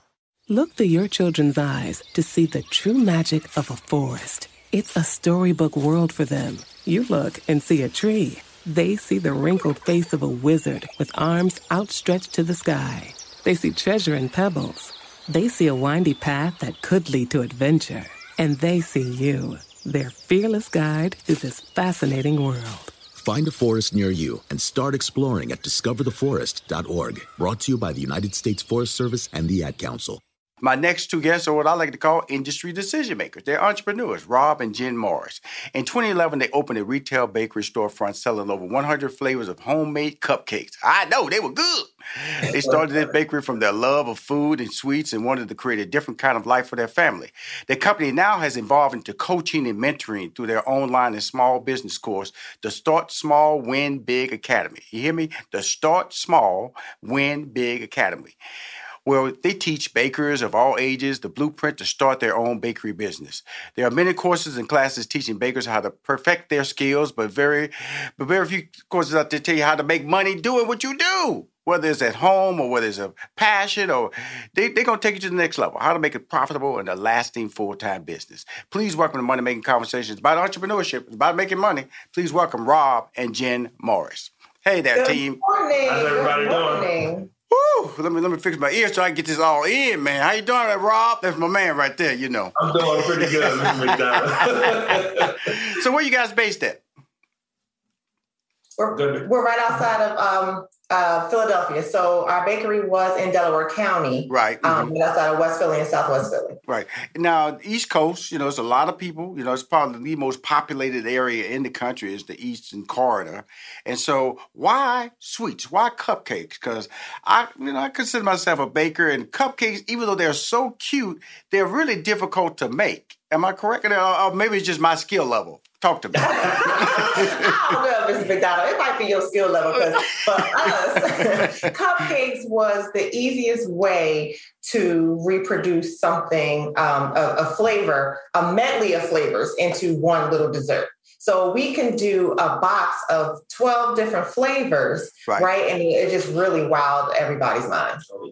So when you talk about ideas, because you guys are a couple, usually, because that means that, I'm just saying it real, you wake up, you go to sleep, you eat lunch together, breakfast together. And so when you have business partners, usually a business partner checks out. See you tomorrow, brother. Or see you tomorrow, sister.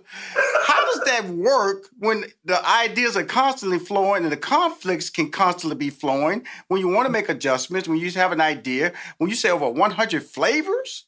There had to be some conflict, but how did that work? Because I do get a lot of couple entrepreneurs on my show.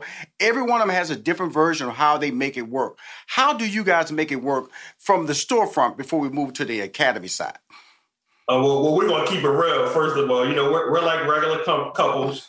We have our issues just like everybody else, but I think that our footing in our relationship is what helps us, work together as a team. We have that great foundation. Starting off. So, as entrepreneurs together, we bounce ideas off of each other and go back and forth. And we always know that we both are looking for the right decision. You know what I mean? Right. And it helps a lot if the foundation is there. So that foundation is important, man. Well, communication is important, which creates the foundation. And so, Jen, Rob, I'm sure he's a know-it-all. For sure. Because I'm married too.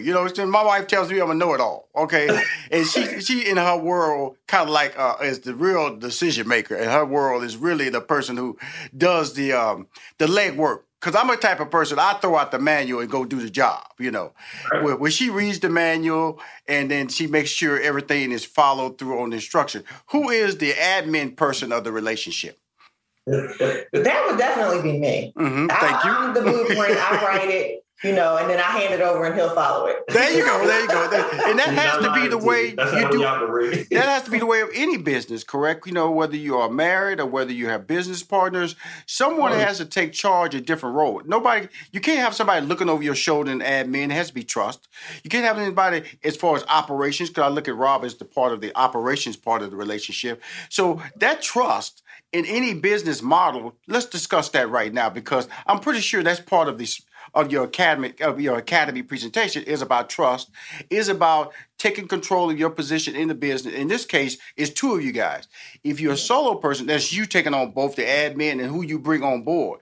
So as you're doing the storefront, and before you went into the academy, the e-online or online services you now provide, what was the most daunting part of being an entrepreneur in a storefront property? Go ahead. Well, I would say the most daunting is just like you said, working with each other. That was definitely the number one, because there's so many different ideas that we bounce off, and we try to make the right decisions and whatnot. But also by us working together the way we did, that also helped us step out and deal with people on a professional level. Right. Because when you're dealing with these professional people, they want to make sure that your business is solid and that you guys are bouncing off the right ideas and whatnot, so that you can get to that next point. So that was the most daunting part for me.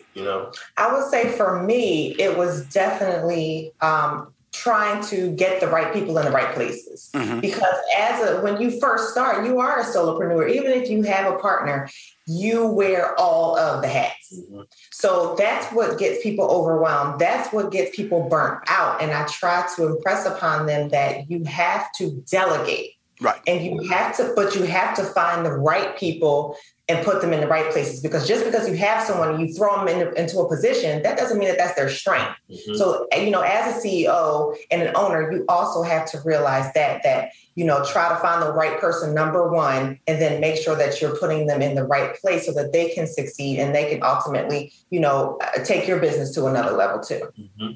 And when you say that, because I've heard that term a lot, another level. What do you, because so many people are at different levels. Another level might be buying a Toyota. Some people might be buying a Mercedes, you know what I'm saying? And so how do you define what that another level is when I speak like that, Jen? Mm-hmm. Well, like you say, it all depends on what level you're starting on. So for us, we took it one level at a time. Right. So if we were starting in our home, the next level for us was into a storefront. Right. Mm-hmm. Right. But for some people, that's not one particular jump. So that's what we teach step by step, because again, people see the end goal. They have these dreams and they see the end goal, but they're starting at level A. And all they're thinking about is, how do I get to level Z? Yeah. But you got every step in between. You can't jump from the bottom step and jump all the way to the top in your home. Like, think about your stair steps. You can't just fly from the bottom to the top. Right. Well, you can leap. You can leap. You can just, I love that theory, because just stand at the base of the stairs and just try to jump. You may jump, might twist your ankle. You might, and fall backwards and break your neck. There's a lot of mishaps can happen when you try to jump steps.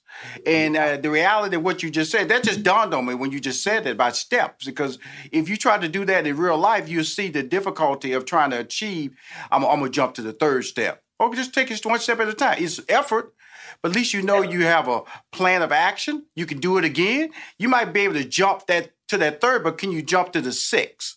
How are you feeling that day? So that really is a safe way to look at the whole process.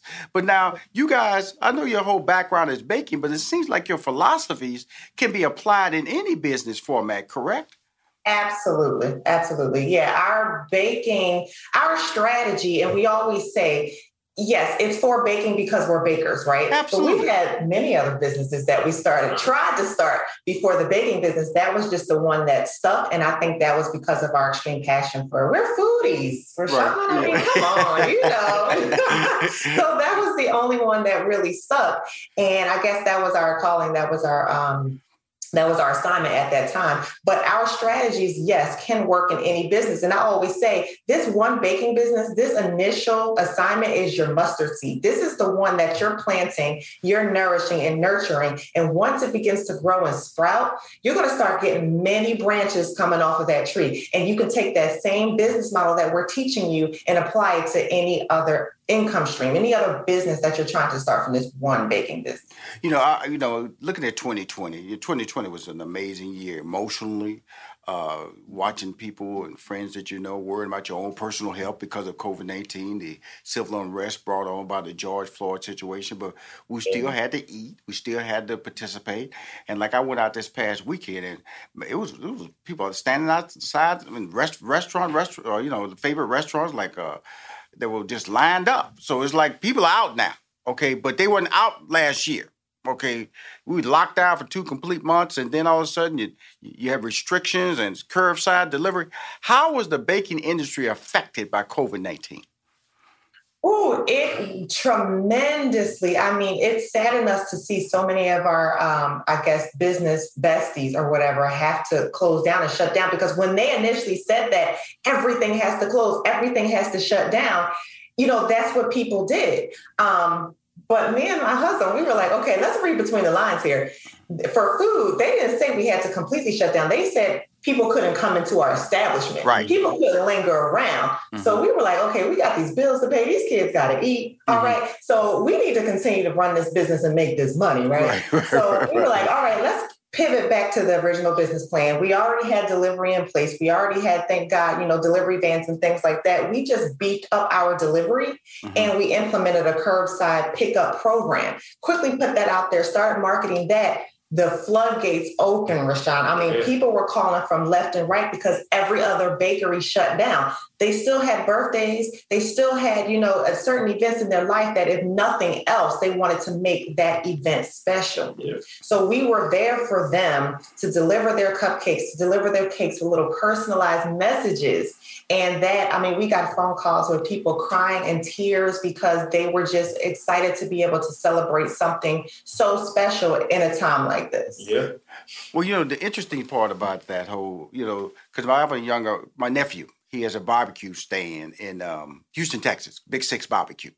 And because he had already signed up for, DoorDash and the Uber Eats, and so he was already on the technology forefront. But what I discovered is that a lot of our Black businesses, African-American businesses, were still traditional, just walk in, pay cash, a credit card in. Was that the big awakening for a lot of African-American restaurant businesses in 2020, is that they have to start using, despite the fees, that they have to use Uber Eats, they have to use DoorDash? Mm-hmm. Yeah, a lot of people weren't able to make that transition or, as like you said in one of your interviews, to wake up dumb. Yes. Mm-hmm. and be able to reinvent themselves and implement different ideas and, just keep the wheel moving. And don't forget that main goal that you're trying to attract. A lot of people have problems with that. And that's one of the main things that we deal with trying to make people wake up dumb. We take them from F and bring them back to A and we start them all over again. Because you can't throw those blueprint steps away. You always got to go back to them. Every time you get to the next level, you go back and start over, Well, a lot of people get frustrated by that because they want it to be the same. Then they start pointing fingers. I didn't expect that. I didn't plan for that. Well, I don't know if I plan to wake up. I love to think that I can wake up healthy every day. When I don't wake up without a cold or with a cold, then it affects my whole day. But I can't affect my business model. And the business model that you guys had in place was storefront. Yeah. Y'all was winning. Y'all was doing it. Then all of a sudden y'all said that didn't work. Why? It's again, you got kids to feed, you got visions. Mm-hmm. You see yourself somewhere in the near future, and we have points that we have to hit. Right. We write this stuff down every day. Right. If we don't hit that mark, then we have to get back together, figure out something, get in a little huddle, make up an idea, and we keep on going. Nothing stops us. Because the thing is, Rashawn, this thing, it has to work or it has to work. Our dreams are so doggone big. So I don't care what roadblocks come in our way. we're going to figure out a way to go around it, over it, under it, through it, whatever the case may be, because we have these dreams and they have to get done. So there's no time to sit and wallow in or make excuses like, oh my gosh, the world is crashing down around us. But guess what? Like you said, we still alive here. So we have the knack, we have the wherewithal to still figure this thing out and make it go. It may not be perfect. It may not be what we thought about, but as long as we're awake and here and breathing, God is giving us the will to keep pushing forward. And that's what we're trying to teach these people, these bakers, these business owners, that you can't be tunnel vision, because a COVID is going to happen again. It's just in another form. The stock market is going to crash. Another economic downturn is going to happen, and you're going to have to be resilient enough to push through it and keep pushing forward. Now, you guys host a live training class for bakers every Thursday, giving them secrets. Walk us through that step, Rob. What exactly is that live Thursday session? Well, when we first meet with you, we tell you our story so that you can be comfortable with us and you can understand that we come from the same places that you come from. We've been through so much, we've seen so much, and there's nothing better than learning from somebody who has the experience. For a lot of people, that's the only way to learn. You need a mentor. So we start off with that, and then we go back to letting everybody know that there are no secrets. Right. There really are no secrets. It's hard work. Dedication and getting over that home. Stop avoiding the home. Stop going around the home. And we like to hold people accountable for what they do, and they love that. We make sure that they're on par. We make sure that they're doing what they're supposed to. If they're skipping steps, we're on them. So a lot of people just need that accountability. But going back to the basics is the main thing, because we deal with a lot of people who are already in business and they believe that they have the know-it-all. Right. They have the smarts and they're at a certain level, but they still can't get over that hump because they fail to start from the beginning and realize that certain things they skip. Yep. You skip steps. You cannot skip steps in this, It'll come back to haunt you. Cool. Sure, you'll get to a certain point, but it will come back to haunt you. I'm talking to Rob and Jen Morris. They live in the Philadelphia, Pennsylvania area, and they have a company called the Start Small, Win Big Academy, and it teaches bakers of all ages. I'm very much aware of this, a blueprint. And when you start talking about business, they're just saying bakers because, if you're a mechanic, you want to talk from your strength. If you start talking about, I'm going to tell you how to open a mechanic shop, people are going to go, what do you know about being a mechanic? But see, that's all they're just saying. They say, hey, we're going to tell you how to be successful as bakers, but quote unquote, we also tell you how to be successful as entrepreneurs. Yeah. But sometimes you just can't jump out there and give yourself a title because people want to know what are you referencing? Well, what is your line of work? What level of expertise are you drawing it on? And so now you're teaching bakers. Now, let's use Rushion McDonald's example. Like I said, I already said I can make me some good apple turnovers. I can make me some good punch cobblers. I can cheesecake. You can't mess with your boy with cheesecake. Is that a challenge? Hey, Jen, you stop talking to me. I hang up on you. Start talking about challenging me on cheesecake now. I don't know. Our relationship gonna go south. You start messing with my cheesecake now. You got it. This your show. See, I said y'all earlier I couldn't make no cupcakes. I told y'all that. I was very humble. I was willing to confess the ignorance of cupcakes. And you went, that's so easy. I can't believe you that stupid. That's all you said right there. We got to see you some recipes, Michelle. I'm going to tell you something, Jen. I look at that little cupcake because, see, cupcakes get to me because you have so many different cupcakes. You have the big old jumbo cupcake. It'd be huge and be flowing on. I can never make that one. I can swear to you, I can't make it. And then people tell me, Rushion, you're filling it up too much. And then I'm trying to figure out how do I get my little cupcake to rise and then hold that crown, that dome look. That's where I'm at, Jen. That's what your boy can't do. I have tried.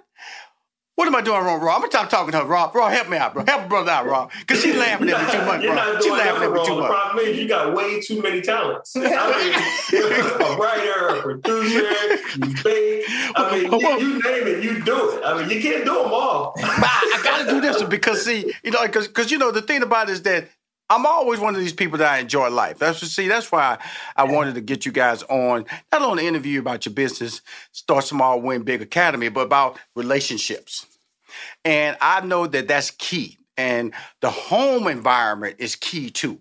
Whether you're in business or not, what do you bring home? If you're having a good day at business, are you bringing that good day at home? Or are you bringing a consistent personality at home? I had a bad day, I'm coming home feeling bad. And putting that on top of the children, putting that on top of the wife, and then waking up the next day carrying that same negative energy back out the door, and it creates confusion. And so the relationship power of what you have to talk about leads into banking, credit, your customers, customer service. And so you guys are dealing with people who may be in business or who have a home business. They're trying to expand beyond that or never even thought about it, but just are great chefs or great pastry chefs at their house. And somebody's told them they got a great cookie recipe. Let's go to each level of that conversation. Let's go to the person who somebody has told them they know, boy, those cookies are good. You need to stop giving them away. You need to start selling them. Let's talk about how do you communicate with that person? It's all about what are your goals? I always ask 2 questions on my interviews. I do one-on-one booking strategy calls as well. Right. So I always ask, number 1, why is this so important for you right now? What does this mean? What does getting this business up and running mean to you? Number 1, and I don't want to hear nothing about, oh, people said my cookies taste good, I should sell them, or, oh, I just like the way people, dance when they taste my cookies. No. What does this mean to you, to your family, to your life, right? What kind of legacy you're trying to leave? And number 2, what if it doesn't go well? What if it doesn't pan out, right? And then I want to hear that person say, because I know that they're serious. I want to hear that person say, well, that's not an option. Failure's not an option, Jen. I'm not even thinking about that. That's what I want to hear from that person, because now I know I can take my time with them and I can put my all into them and work hard on their business as well, because I know that they're going to go all the way through versus the person who is just doing it because someone told them, oh, your cookies are great, There's a huge difference between that CEO, that business owner mindset versus just, an entrepreneur mindset. It's a difference. Well, the COVID has really changed online business because people now will order immediately, and so that's when you get into the dry ice, the ship, who's your primary shipper, how do you build the cost into your overall pricing. Now we just talked about the person who has the great idea. Like you said, people dance when they eat their little pie. You be, girl, you need to, oh, Lord have mercy. That's a good pie right there. Now we got a person who has the business. They were hit by COVID and they trying to get a business loan or they trying to do a financial model. Let's talk about that person. How do you communicate with that person there? Yeah. Yeah, sure. I mean, we go right back to, the name of the course, start small and win big. For people in that situation, you can't start off big, and there's nothing wrong with starting off small. We let people know that all the time because that's how we started. You start off with what you got. If you're willing to make it work, you start off with what you got. Start off small, you start selling, here and there. You get your product out there. That's the main point, because the money will come. We always let them know the money will come later on. But the most important thing is to perfect your skills right now. Are you able to be a salesperson? That's also important. If you can't sell your product, what good is it? So we teach people the skills that they need on the back end in the beginning.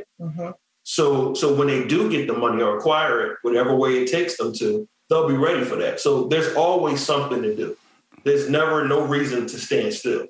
And that's very important. Just because you don't have the money does not mean that you can't do the rest of the legwork. And there's a lot. You know that. Absolutely. I think that the number one problem that people have in business, and I had it too, because I opened a comedy club and didn't have a business plan nowhere. I just thought, hey, I'll sell this ticket. I didn't know about taxes. I didn't know about the liquor tax. I just saw $10 and then realized what all came out of that $10. Employment and hiring people come out of that $10. Taxes you got to pay, admission taxes for the tickets I sold at the door, the liquor sales came out of that. That $10 kept getting smaller and smaller. And then, and that's what we see. We just see that dollar amount. So when you were talking, because you have a number of successful ebooks that are selling on, I think like a CEO Baker's Edition and things like that. With these books available, are they available on Amazon? Where are these ebooks available right now? No, they're on our website. robinjernard.com. And you can also get to that from our Instagram too. And so the ebook is a layout. It's a blueprint written for you. Right. And we put tons of examples in there because, real life examples, because we're not just the people, who are just going to give you business jargon, business names, market analysis and things like that. That goes over people's heads, right? We really want to break this thing down for you for that person who's never seen business, who's never been a part of business. And that's a lot of our people. That's a lot of African Americans. That we have this knack and talent, right? And we're born with these gifts. We can cook, we can bake, we can sew, we can do all of these things, but there was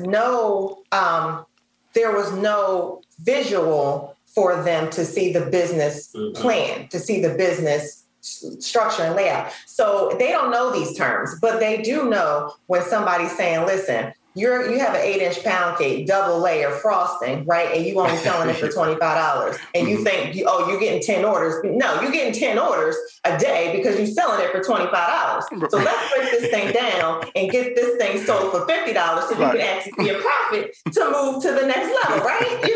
So it's just things like that we make it as fun as possible, as easy as possible. But the point is we're trying to teach our people, business, something that we didn't grow up seeing. Well, some Jen and Rob, when you just said that about the $25 cake, just as an example, that's the big fear. Will people buy a $30 cake? Will they buy a $35? It's your value, and also what's your business model, and how you promote it. Because that's really the key, because people are at a break-even business right there because they don't know how to price. Yeah. They don't look at what their competitors are selling. That's also smart. To see what your competitors are selling that cake at, that donut at, that croissant or that cupcake at. And so you'll know how to go about looking at it from a longer term perspective. Because when I look at trying to talk to entrepreneurs, I try to talk to them from a natural standpoint. You said something very key to me. I hate reading motivational books when people are not successful. When people write there's a lot of people write books like that. They're not successful and they motivate you. I don't know where they motivate you from where. Do you have money in the bank? They got financial books. What do you say? And so that's what I'm recommending. You guys are coming from a point of reality. This is what you guys have been successful as a living. Now you went online to show other people a point of reference. You're not, we joke about the baking, we joke about the cupcake, but this is what you do. Okay? And so that is not what I do. If I come on here talking about, hey, I'm going to tell y'all how to make a good bakery. Now, people might listen to me because of Rushion McDonald, but I advise you listen to Rob and Jen. That's what they do. I tell you a good story on what you should do and how much that cupcake should cost and how pretty it look and some decorations. But the manufacturing, where to go get it, what hour, what time you need to make sure it gets in the shelf so you can get rid of it and get it sold. How many you should make prior to opening your doors. That is not me. And there are people out there selling. I always talk Willie Foo tickets. That's what I call them. Foolish tickets. You guys are the real deal, Rob and Jen Morris. I'm so happy to bring you on the show because I like reality. And what I want to do is I want to make sure I promote you because I would do a weekly newsletter. And I want to make sure I promote that in my newsletter so we can encourage people to go to your Thursday live sessions and start just listening. And start building your brand because that's what Money Making Conversations is all about. Thank you. We appreciate that so much. It's so important for us to get this out here because, like I said, we as a people are amazing, okay?